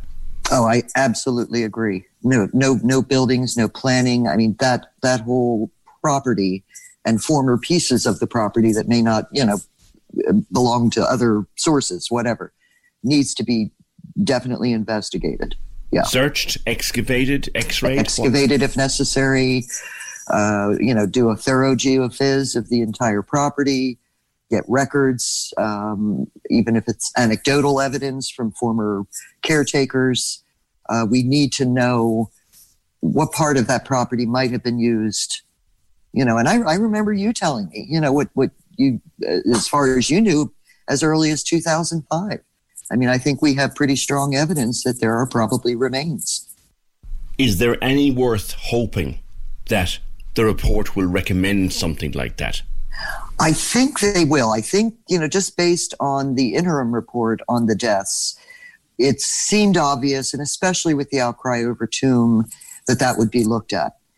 And I think stories, I know that they were decent enough to notify one of our mothers where her son was buried, and she finally received closure after being consistently lied to and told where her son was. That shows a measure of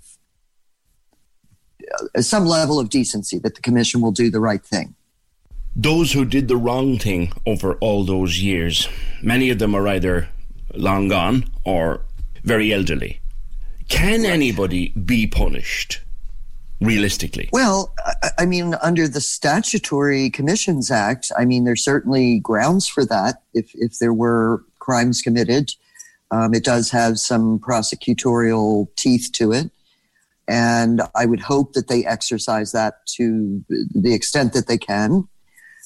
Age notwithstanding, I don't think anybody should be allowed to get away with that. If they're alive and kicking, they need to answer for it. Mary, we'll leave it there for today. We'll have a read of the report when it comes out, and we'll talk again. All right. Thanks, PJ. That's Mary Steed, a long-time activist, speaking to me from her home in the United States in the last few days. And when we get our hands on that report, when we eventually see what's in it, we'll cover it in depth here on the Opinion Line. 1850 715 996. On the Lewis yesterday, that's why I say that we should surely have videos and photos of all of these people. Their medical cards should be stripped. This is coming in from a text, I think, Their medical cards should be stripped, their social welfare payments should be stopped, and that it just get the message across. I said it long ago, Dublin should be cordoned off. No one in and no one out. Well, you don't know that they're medical card holders. You don't know they're social welfare recipients. But certainly you'd like to see them punished for that kind of carry on the Lewis, certainly. 1850-715-996. Following up on the big political story of the week, what will happen when Leo Varadkar stands up today, I think about 4 o'clock, stands up in the Dáil today to explain himself as regards the document, the contract, the IMO contract, which he gave to his friend, Dr. Matthew O'Toohill, from the National Association of General Practitioners. It was inappropriate. It wasn't best practice, is what they're saying. But yesterday, Micheál Martin gave the Taoiseach a vote of confidence. He said, yes, I have confidence in by Taoiseach. I was kind of wondering, is that the kind of confidence that a football manager gets from the board the week before he gets sacked? Who knows? Daniel McConnell, political editor of The Examiner. Is it, Danny? Is he on the edge of the plank here? Good morning. Good morning, PJ. I think certainly he's one major gaffe away from being in real trouble. I think there's enough bolstering of his position over the weekend. I think what we've seen from both Fine Gael and the Taoiseach as well is a bolstering of Leo Varadkar's position, or a buttressing against these pretty stringent opposition attacks. So I think while there's a feeling that he's put it all out there in relation to this incident, but I think were anything else to come out into the public domain, I think Leo Varadkar would really be in trouble, because when I question his standing and his authority has been greatly diminished by this affair. You know, they've tried to dress it up in all sorts of different ways, but the bottom line is, as the opposition have said, he was caught leaking a document he shouldn't have leaked, and that's it. That's it in a nutshell. There was a parade of ministers yesterday going on various radio programmes, and it's almost as if they'd been to choir practice first. They were all saying the same thing, almost using the same lines. I mean, the spin machine should really teach them to disguise it a small bit that they've all been coached, but they were. I'm surprised that they haven't printed T-shirts with the phrase "not best practice" on it, because we've heard it, I think, several hundred times since it was first introduced by Leo Varadkar's statement on Saturday. They all stuck pretty rigidly to that script of it being not best practice. There was no real advancement on that language in terms of, he got it wrong, he made a mistake, he was an idiot, he was stupid, there was none of that sort of stuff. But I think what we've seen from the Greens this morning, I noticed both Eamon Ryan and Pippa Hackett being far more cautious in their, I suppose, expressions of support for Leo Varadkar today. Pippa Hackett, the senator cum minister, super junior minister, didn't, or she stopped short of expressing confidence in him. She basically said it'll depend on what he says, So I think the Greens, for all their for all their faults in their own ways, they have always had a pretty low threshold for these sort of old school shenanigans that the Irish politicians have long since engaged in, and I think you're seeing that reflected in. They've taken, by anyone, they have taken the strongest line of all the government. So it'll be very interesting to see whether or not Leo Varadkar does enough to assuage those concerns. Lastly and briefly, Daniel, because we're running short on time, appreciate you taking the call. If Village magazine has more, as it says it has, and it sticks, is he toast? It depends on what they have, and ultimately, we've been hearing since Saturday that they have other stuff, and yet it has yet to come out into the public domain. If they have any more, and it goes that he's done this again, or has done this on multiple occasions, then I think he would be in serious problems, or he'd be in serious trouble. But I think if it's just noise around, that's sort of tangentially related to the main problem, then I think he might be okay. But ultimately, a lot will also ride on his performance, the tone, tenor he takes in the Dáil this afternoon. If he's overly bullish, I think that could go against him. And because the opposition are certainly baying for blood, they see a weakness here, and they're certainly going to maximise their advantage over that 90-minute period. OK, all right, we'll see what happens, Daniel. Thank you very much. Daniel McConnell, political editor of the Irish Examiner. The Opinion Line with PJ Coogan on Cork's 96 FM. 1850-715-996 is the number to call. The text to WhatsApp 8083 396 96 96. The email opinion@96fm.ie. Remember, to close out the programme today, we'll be catching up on what might or might not happen in the US presidential election, but we want you to have your say also. Running a little poll all morning on the text and WhatsApp. It's on the Twitter as well. Who do you think is going to win, Trump or Biden? Just one word, Trump or Biden, to 083 396 96 96, or indeed you can go to our Twitter and you can vote there. Trump or Biden, 083 396 96 96. We'll find out a bit more about that election And around about 11:45. But first of all, we've talked many times over the course of the few months about the option of trying to go for a COVID elimination strategy. We've talked about it with Anthony Staines. We've talked about it with Jerry Killeen. We've talked about it most recently with Dr. Niall Conroy in Queensland, in Australia, where they have their lives back. There are still some restrictions in place, but they've got their lives back. We've looked at New Zealand and seen the rugby matches are now taking place at the weekend. Concerts are happening and people are able to go back about their lives. We talked last week to Paul O'Brien, doctor who's in quarantine on his way back to China where he lives with his wife, and he's looking out the window from his quarantine room at Shanghai where life is back to normal. They've managed to eliminate the COVID. We were told by the Taoiseach in his last State of the Nation address, as it were, that you can't do it and that it's nonsense and all that. He has rubbish, and an awful lot of politicians have rubbished it. And if you're to look at social media, they rubbish it all the time. But now, the professor of epidemiology at UCC is telling us, yes, it can be done. We could do it. We could do what Australia have done. We could do what New Zealand have done. Professor Patricia Carney, good morning to you. Good morning, PJ. How are you? Good. This has been a long-standing argument since the very start of this. I think it was Jerry Killeen brought it up first on this programme, and then Anthony Staines followed him up. And others disagree fundamentally whether you could do it or not. You believe the science is there, we could and we should. Yeah, absolutely, PJ. I think one of the things, and the evidence for this is clearly being established now, that the science is clear on this. We've seen that it can be done. It's been done, as you say, in New Zealand, in Australia, and a number of other countries. And so I suppose the question then is, what's stopping us from doing it here, and why are we hearing this message that it's unrealistic? And I suppose what I'm asking is that we have a kind of an open conversation, or a national dialogue around this, and really figure out what are the barriers. And clearly it's not an easy option, and I know you've spoken to Niall Conroy and the huge work that had to be undertaken in Australia to achieve elimination there, but that we could at least start the discussions, I suppose, and see, is this something that would be technically feasible here in Ireland? Like at the moment, we're in level 5 now. It's tough. It's very difficult for business. We've had ISME. I spoke to Neil McDonald from ISME this morning, calling on the government to have some strategy in place for when we do come out of level 5, because he makes and it is a very valid point, we can't keep yo-yoing in and out of lockdown.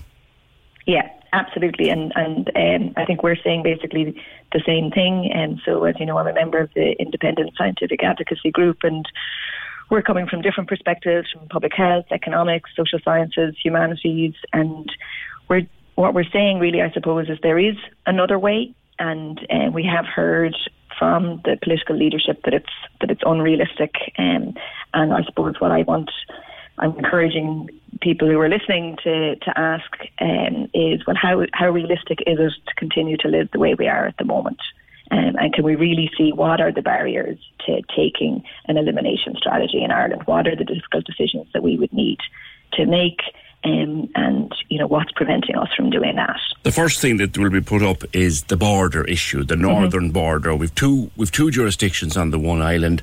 You couldn't possibly do that. Yeah, so I suppose, like any of these things, what we thought might have been impossible in the past changes as our world has changed. We now have county-level borders that are in place. We know that the restrictions that are in place in the north and the south are different at the moment, and we do have those borders are being policed at present, and absolutely I recognise that that's problematic, but I think there is the potential to take an all-island approach, and we've seen that work in the past with public health issues like foot and mouth.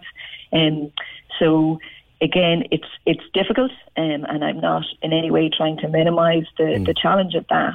But there's a difference between, I suppose, difficult and impossible. Would you be suggesting, for example, Patricia, that we now stay at the equivalent of level 5 through Christmas into 2021 and only ease out of it as we get close to elimination? Is that what you're suggesting? So I think we really need to look at the restrictions that are in place, and we can see that they are good at bringing the numbers down. I think what's worked very well this time is that we've been able to keep schools open. And I think the level, we need to get, I suppose, more nuanced in terms of understanding what behaviours are really important in terms of preventing transmission, and what things can be continued. But yes, we do definitely need to, there's no point we're talking about elimination, but at the moment we still have a lot of community transmission, and we need to get that under control first. And that's kind of the purpose of lockdown, isn't it? It gets that under, as David Nabarro says in the World Health Organization, it'll get you breathing space. Mm-hmm. Yeah, so we need to plan what's ahead. I suppose one of my concerns, and I'm sure we're all going to feel this way, and we're already starting to feel that the way that we would like the restrictions to lift. But I suppose the question is to what end, and that's why we need real political leadership here to guide us towards an objective whereby we actually could be back to living our lives. I know you were talking there about people in Australia and New Zealand going to sports matches, enjoying cultural events, being out and about, meeting their family and friends. And I think that's what we want to aim for in 2021, not to be back here again. Did we come out of it too fast the first time? Remember, we had it, we almost had the numbers licked back in June, late June, say. We only had a handful of daily cases, and Leo Varadkar, when he was Taoiseach, accelerated, and I presume we talked to Neffet about this, accelerated the reopening. Did we get overexcited in the summer? So I certainly think if we had continued for a little bit longer, we could have really gotten the numbers down essentially to zero. We would have then also had to tackle the issue of importing cases. So, we need to get rid of community transmission, and then we need to stop the inflow of cases. And I think, again, that's something that we need to have an open conversation about.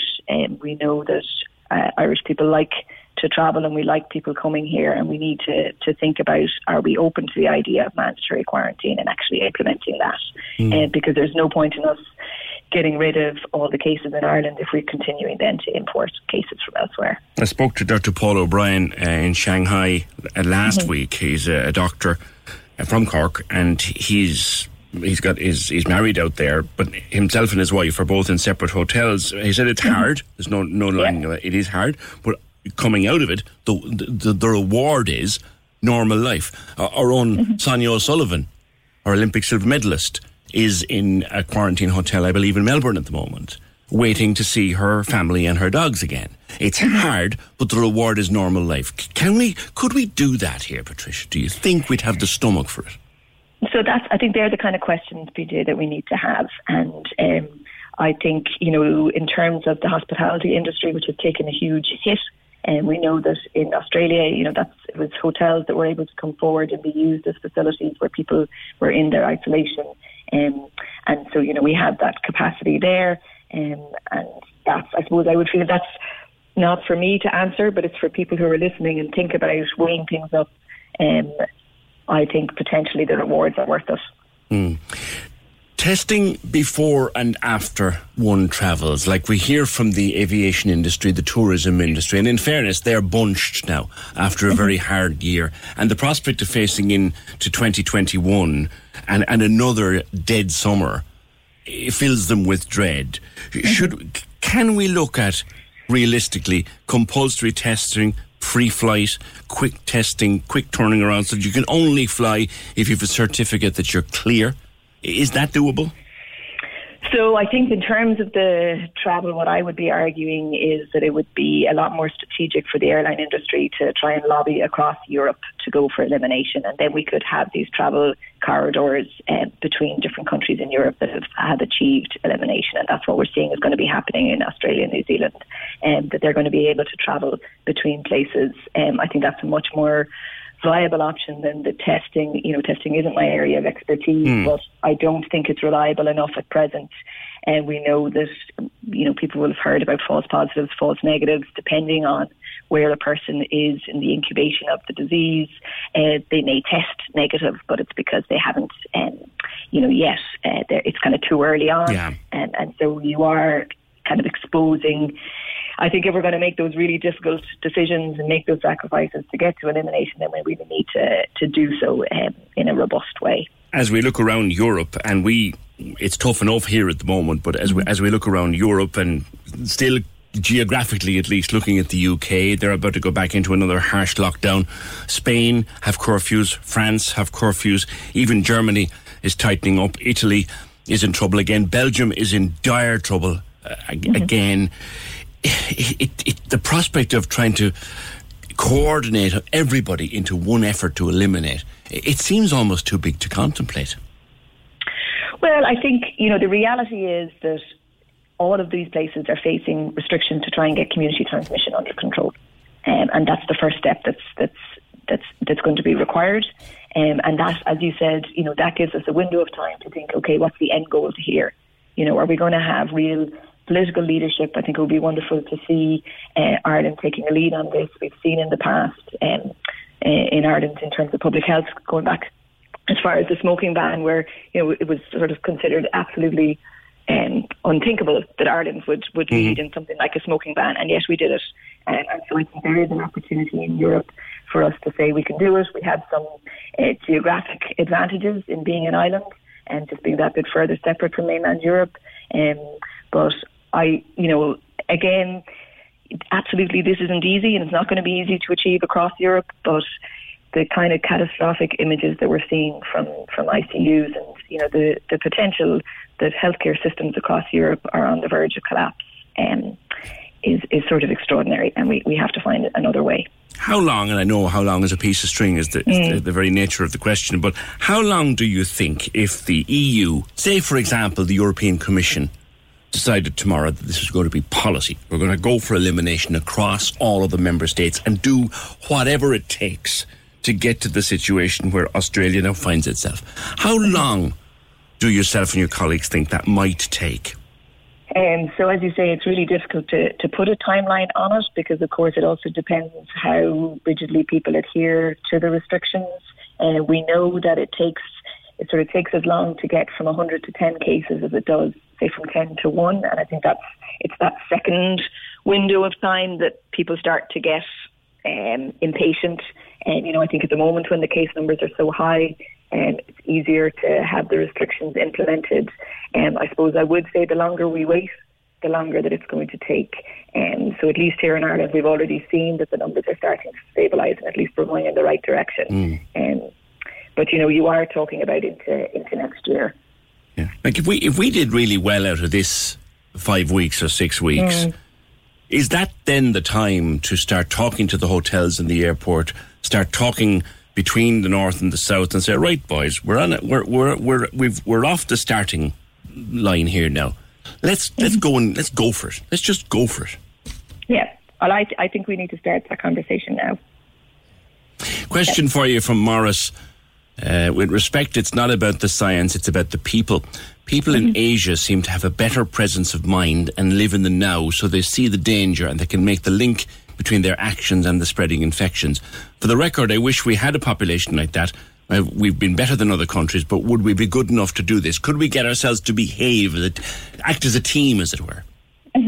So, I think one of the things that's really interesting, and I've done some work looking at this in terms of adherence to or uptake of the travel restrictions, and there was really very high levels of uptake.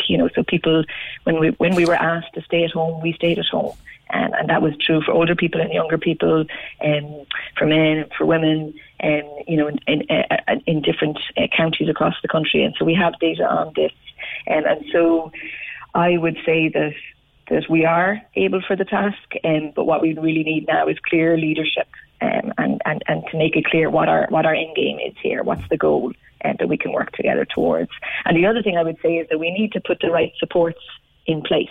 So if we're asking people to isolate or to restrict their movements, that we need to be sure that they are in a social, financial position to be able to do so. That they don't suffer, they don't lose a job, they don't get in trouble with a difficult boss because they've got to isolate. You've raised the idea about a people's convention. Now, we've done this a couple of times in this country with some level of success. You've raised the idea of a new people's convention on dealing with COVID. Yeah, so I just think it's really important that we have a kind of an open conversation about this.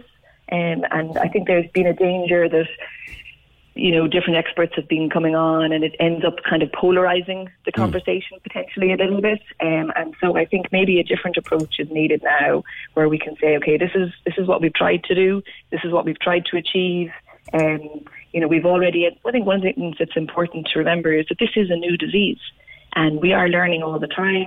And now we do have examples of where, it has worked in somewhere like Australia, which I think, a lot of Irish people that will have lived or travelled there, have relatives there, understand that it also has some of the complex issues that we face in Ireland in terms of along land borders. So one of the things that maybe not all the listeners will be aware is that different restrictions were in place in different parts of Australia, and I'm sure Niall would have spoken to you about that. And, in some ways that's more similar to our border issue. And again, he would have made it clear that that wasn't easy. It was difficult to implement.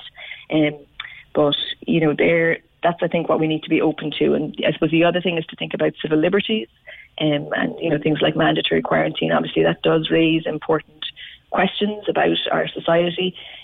But I think, no one person has all the answers to these questions, and that's why I think it would be helpful to have a kind of a more open approach to this. So we would come together, presumably on Zoom this time out, yes, and have a convention and vote on things, and then maybe legislate according to what comes out of it. Yeah, I think there needs to be clear political leadership on this as well. But, to guess, I think there's a danger sometimes that it's the loudest voices that are heard, and we know that the vast majority of people actually in the sort of surveys are happy to adhere to the restrictions and do want a better way, and actually don't want to continue to live their lives like this indefinitely. Is there a certain fear in the government, do you think, of annoying the civil libertarians, and that they're afraid to go down a particular road because the civil libertarians will be up in arms? I just don't know, but I suppose if that is one of the concerns, then a great way to address that is to take an approach where we really are hearing the different voices and getting a sense of what people in Ireland really want. Okay, listen, we hope that sometime soon we will be looking back and saying we did it. This is the turning point. I think this could be the turning point. Yeah. Okay. All right. Listen, good to talk Thanks to you. Thanks so much. Thank you very much. That's from UCC, the Professor of Epidemiology, Professor Patricia Carney. It can be done. It can be done. You could eliminate it.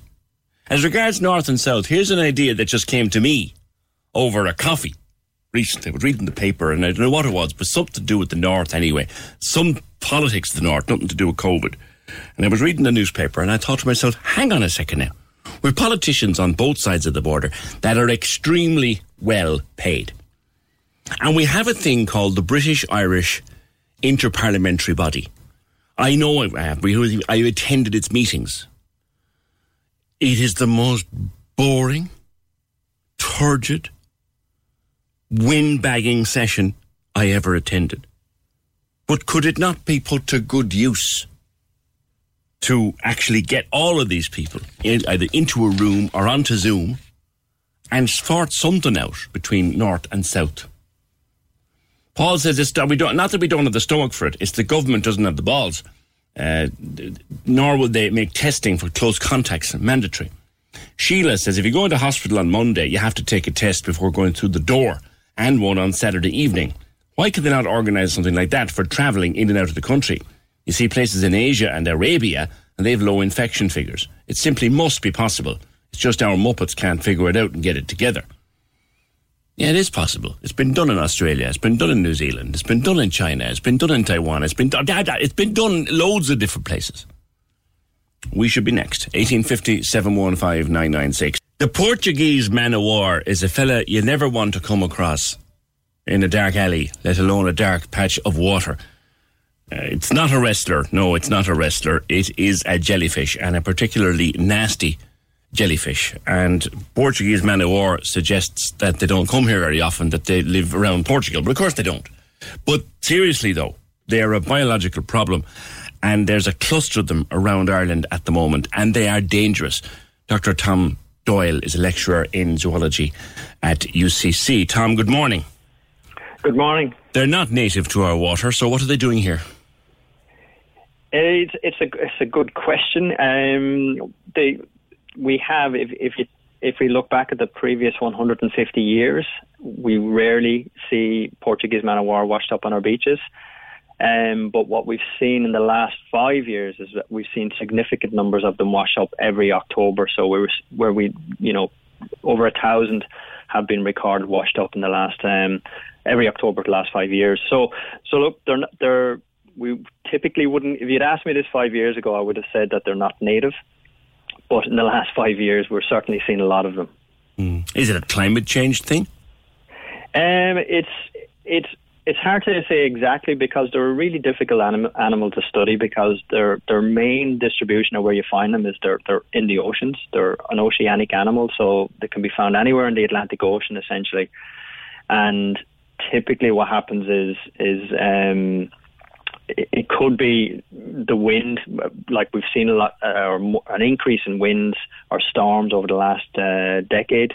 So that's maybe something that we're seeing that might be pushing them up further north into Irish waters. And it could be a combination of increased sea surface temperatures. So we've seen that our waters have increased. So our Irish waters, or the waters of the Northeast Atlantic, have become more favourable for the Portuguese man-of-war. So they might be doing better in terms of reproduction and having more offspring. And then if there's more of them about, and if they're further north than they normally would be anyway because of the warming waters, then when you get these strong winds or storms from the southwest or southerlies, that is certainly pushing them up towards Irish and UK waters. Now, it's a time of year when sea swimming is only for the hardy, but they're not a fellow you want to meet in the water. No, definitely not. They are probably the most venomous jellyfish, or they're not technically a jellyfish, they're called a siphonophore, but they are the most venomous animal that we have in the Northeast Atlantic, so you definitely don't want to swim into one. But they are visible. You see them on the surface, so not like a jellyfish, which will be under the water and swimming around. The Portuguese man-of-war float. They have a float that is on the surface of the sea. It's like a sail, isn't it? It's like a sail, exactly. Yeah. Little small. It's a purpley kind of a thing, isn't it? It's a purple-blue colour and a very vibrant colour, and people have described them as it's like a Cornish pasty-shaped balloon, if you can imagine it, right. Floating on the surface of the sea. And dangling underneath that then is the tentacles, and that's the problem. That's what people do not want to encounter. And is their sting strong enough to kill you? There have been 2 fatalities off the Florida coast many years ago, but that's really unusual. They can certainly inflict a very venomous sting and put people in hospital. So I would certainly advise people to be very careful now, and especially open water swimmers. And I know, you want to. There's been an increase in the amount of people I think that are doing open water swimming. So we're certainly get lots of people out in the water that are seeing them and letting us know about them. Now, you've got a Facebook page called The Big Jellyfish Hunt, and I think you want to use that page, is it to survey where they are? Exactly, yeah. The Big Jellyfish Hunt, we've been running this Facebook page since 2010 or something like that, but it's there. We want to track what's happening here, because if you go back in these are unusual species, so we want to know where to wash up, how many wash up, and what time of year. And that helps us then in future to say whether we're seeing an increase or decrease, because prior to this Facebook page, we really didn't know much about the Portuguese man-of-war in Irish waters, and with very few records. But once we set that up, essentially, because we have open water swimmers, you've got divers, you've got beach walkers, you've got people who spend time on the sea, they can let us know of the sea one. So now it's great for us, because I'm here in UCC, but I can have eyes all around our coast. So if a jellyfish or a Portuguese man-of-war washes up somewhere, we can know about it. And that helps us to kind of build a picture of what's happening. And for example, we didn't know up until 2016, with very few records of these. You might get 1 or 2 individuals in a year. But in 2016, with nearly 2,000 individuals washed up, and then again 17, 18, 19, and now this year. So that's 5 years in a row now where we've had thousands of these.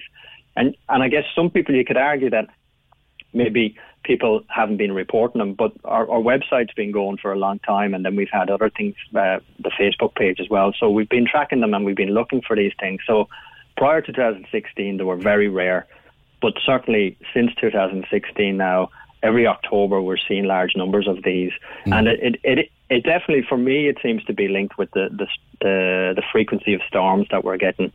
And if you can imagine it, these are floats, these are sails that are sitting on the surface of the ocean, and that's how they get around. They need the wind to move. But if you get these strong storms that push them further north and push them continuously in the one direction, well, they're eventually going to end up on a beach somewhere.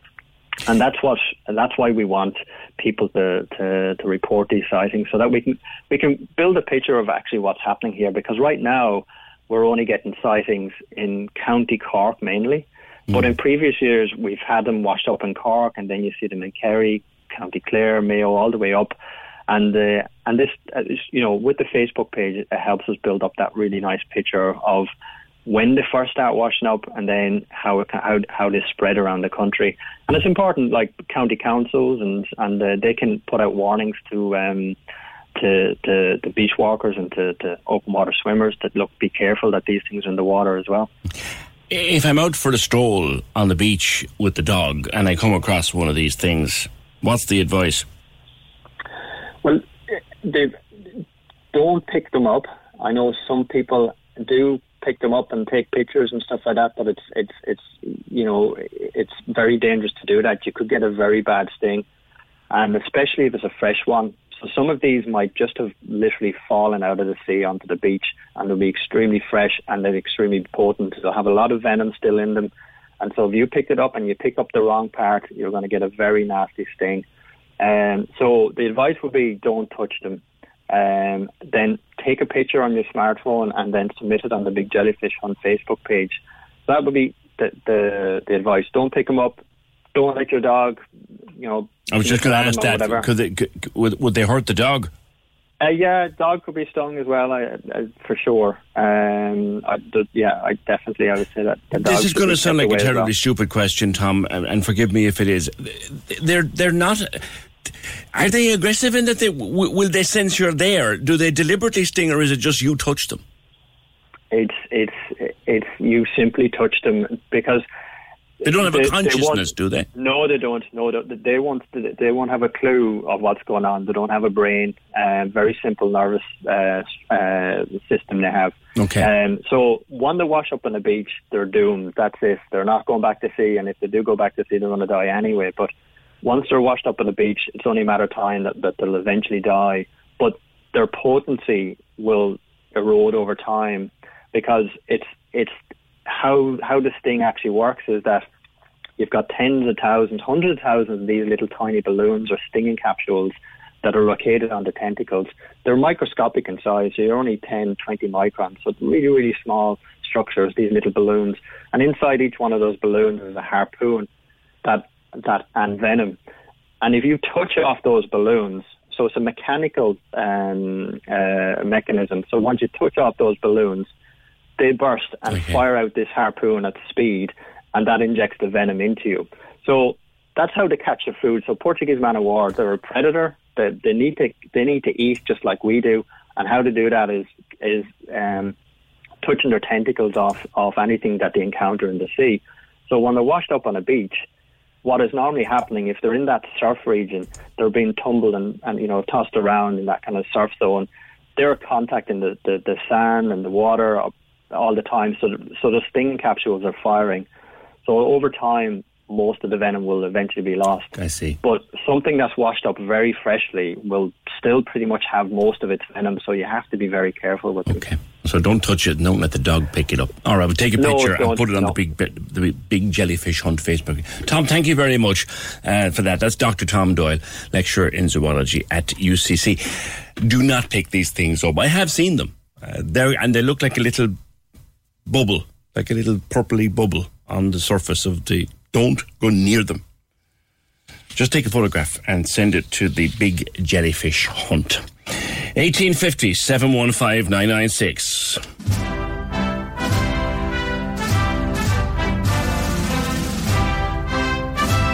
You can find out, or you can still vote rather, in our text poll. We're just doing the counting at the moment, but you can vote Trump or Biden. 083 396 96 96. Trump or Biden. 083 396 96 96. It's also on the Twitter We'll collate the whole lot and give it to you at 5 to 12. Let's find out how it might go next.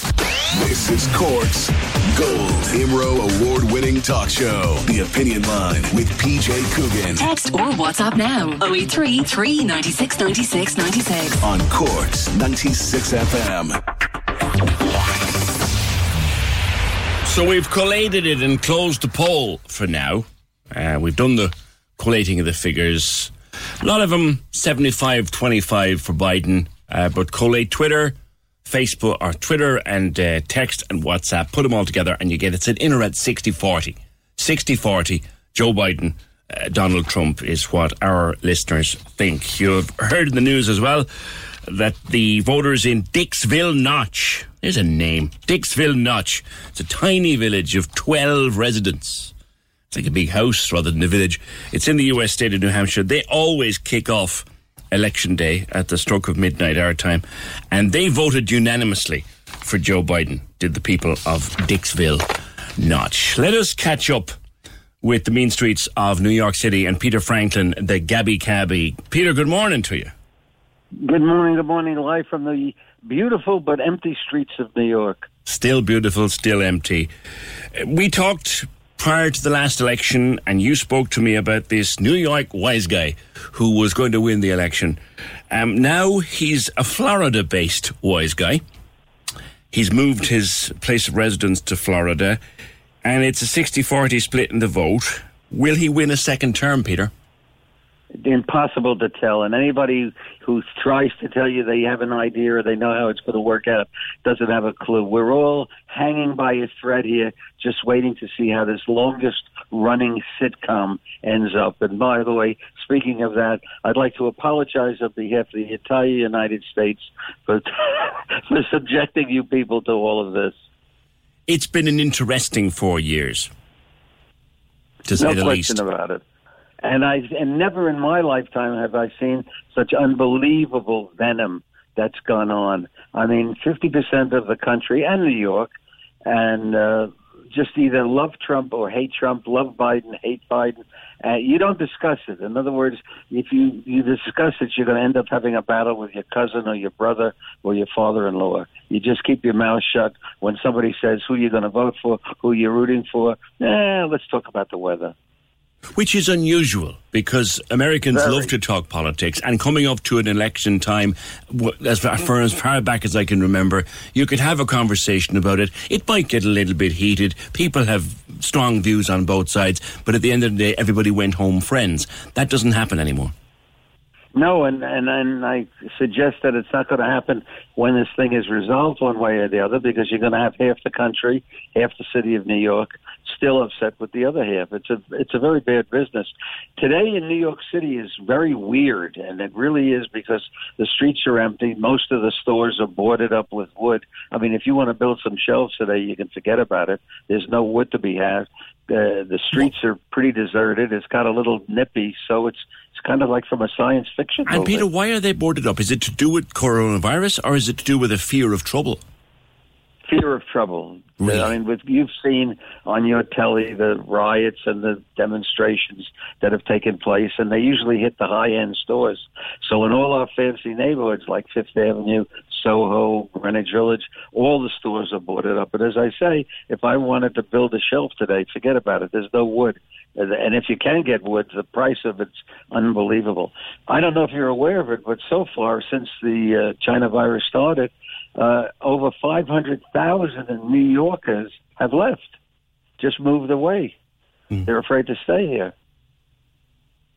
You refer to it as the China virus. That's what he calls it as well. That's what President Trump calls it as well. What's the feeling on the ground? We talked, I remember, in the early days of the pandemic, you and I, about it. Yeah, no, but don't, I guess you're referring to Trump about the China virus, but don't read into that, because the name that somebody uses here in New York City anyway depends on what just pops out at that moment. I could have easily just said COVID too, so don't read anything into it. Okay. Some of my best friends are Chinese people. What? And I didn't intend it that way either. What are the issues, Peter? I suppose that's the big thing. What are the real people working real jobs, trying to run real houses? in real homes and families. What are the issues? Okay, the number one issue, of course, is getting rid of the pandemic. And because that, of course, affects everything, just like it affects you people. It affects us more only because there's more of us. So that's the number one thing. After that, you can then start to fine-tune it. Are you in favor of big business? Are you in favor of labor? Are you in favor of free education for college students? Are you in favor of this? Are you in favor of that? So there's tremendous political and sociological differences between the two parties. And I can see where you could say to yourself, gee, I am such and such a type of person. I'm going to vote Republican or I'm going to vote Democrat. There are certainly differences. Will the decision, when people are standing there by the ballot box or however you cast your vote in whatever state you're in, will they make the decision based on the economy or based on the virus? If it's that decision, which do you think will be more important to people? It's a combination of both because they're connected. The very reason that our economy is in the toilet is because of the virus. And so that's in everybody's mind. And then, of course, we're restricted. Remember, I'm living in a city which is the greatest place in the world. It has restaurants. It has sports arenas. It has all kinds of museums and things to do. Not anymore. I mean, this place is really dead. If you would say to me, hey, Peter, I'm thinking of coming to New York City, I'd say, hey, you better wait a year. Really? It's still because we talked in the early days of the pandemic, you and I, and it was a dead zone. Is it still a dead zone? Yeah, it's worse. And the reason it's worse is we're now having a second wave, maybe it's a third wave, where it's almost as bad or is going to be as bad as it was in the first place. Just about everybody is catching the disease, and people are just worn out from it. And as I say, many, many people who are able to do it financially have just quit and just walked out. For instance, in the taxi business, in which I'm a part of, 90% of the taxis don't even bother to go out at daytime at all now, or nighttime. They just don't go. They just quit. Crikey. So as we sit down tonight to watch our TV and listen to the radio and hear the results coming in, is there something that they're all saying, watch Florida, watch Wisconsin, watch Michigan? What should we watch to give us a steer, Peter, as to what might happen? Well, that's exactly right, because the way we actually run the election, which some people around the world get confused about, is it's actually... Oh, dear. Are you there? Sorry, I lost you for a second. You said the way you run the election is what confuses some people. Go ahead. Yeah, you win by the state. So, in other words, even though I and my wife went to the voting place and we casted a vote, in a way we're only voting to see how New York is going to end up. So there are certain states which are kind of more important, like Florida and Michigan and Pennsylvania, which are very important for you to win if you want to get the country. That was originally set up by the founding fathers because they didn't really trust the masses to elect the president. So they figured it would be a safer way to do it is that first you vote for something called the electors, and then the electors vote. Yeah, and they vote by the state. So that's the way it's working out. And 270 is the magic number there. Exactly. So, and obviously there are some states, if you have a tiny little state like Rhode Island, you don't have that many votes coming from it. I'm talking about the electors. So it's an interesting thing. But the important thing for you and your nice listeners to understand is never in my lifetime has there been such unbelievable venom. Under normal circumstances, this is a holiday today. A lot of people take off from work. You meet your friends at the voting booth. You go out for lunch. You laugh. You giggle. You have a good time. Everybody's walking around angry, mad, and really, really pissed off. Yeah. And you're not calling it. And when you're not calling it, Peter, I know it's tight.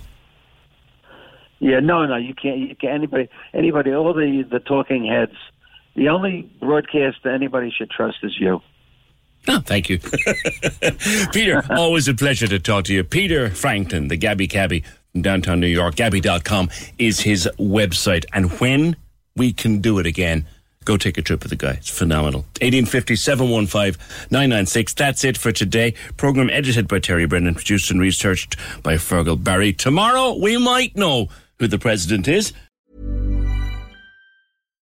Hi, I'm Daniel, founder of Pretty Litter. Cats and cat owners deserve better than any old-fashioned litter. That's why I teamed up with scientists and veterinarians to create Pretty Litter. Its innovative crystal formula has superior odor control and weighs up to 80% less than clay litter.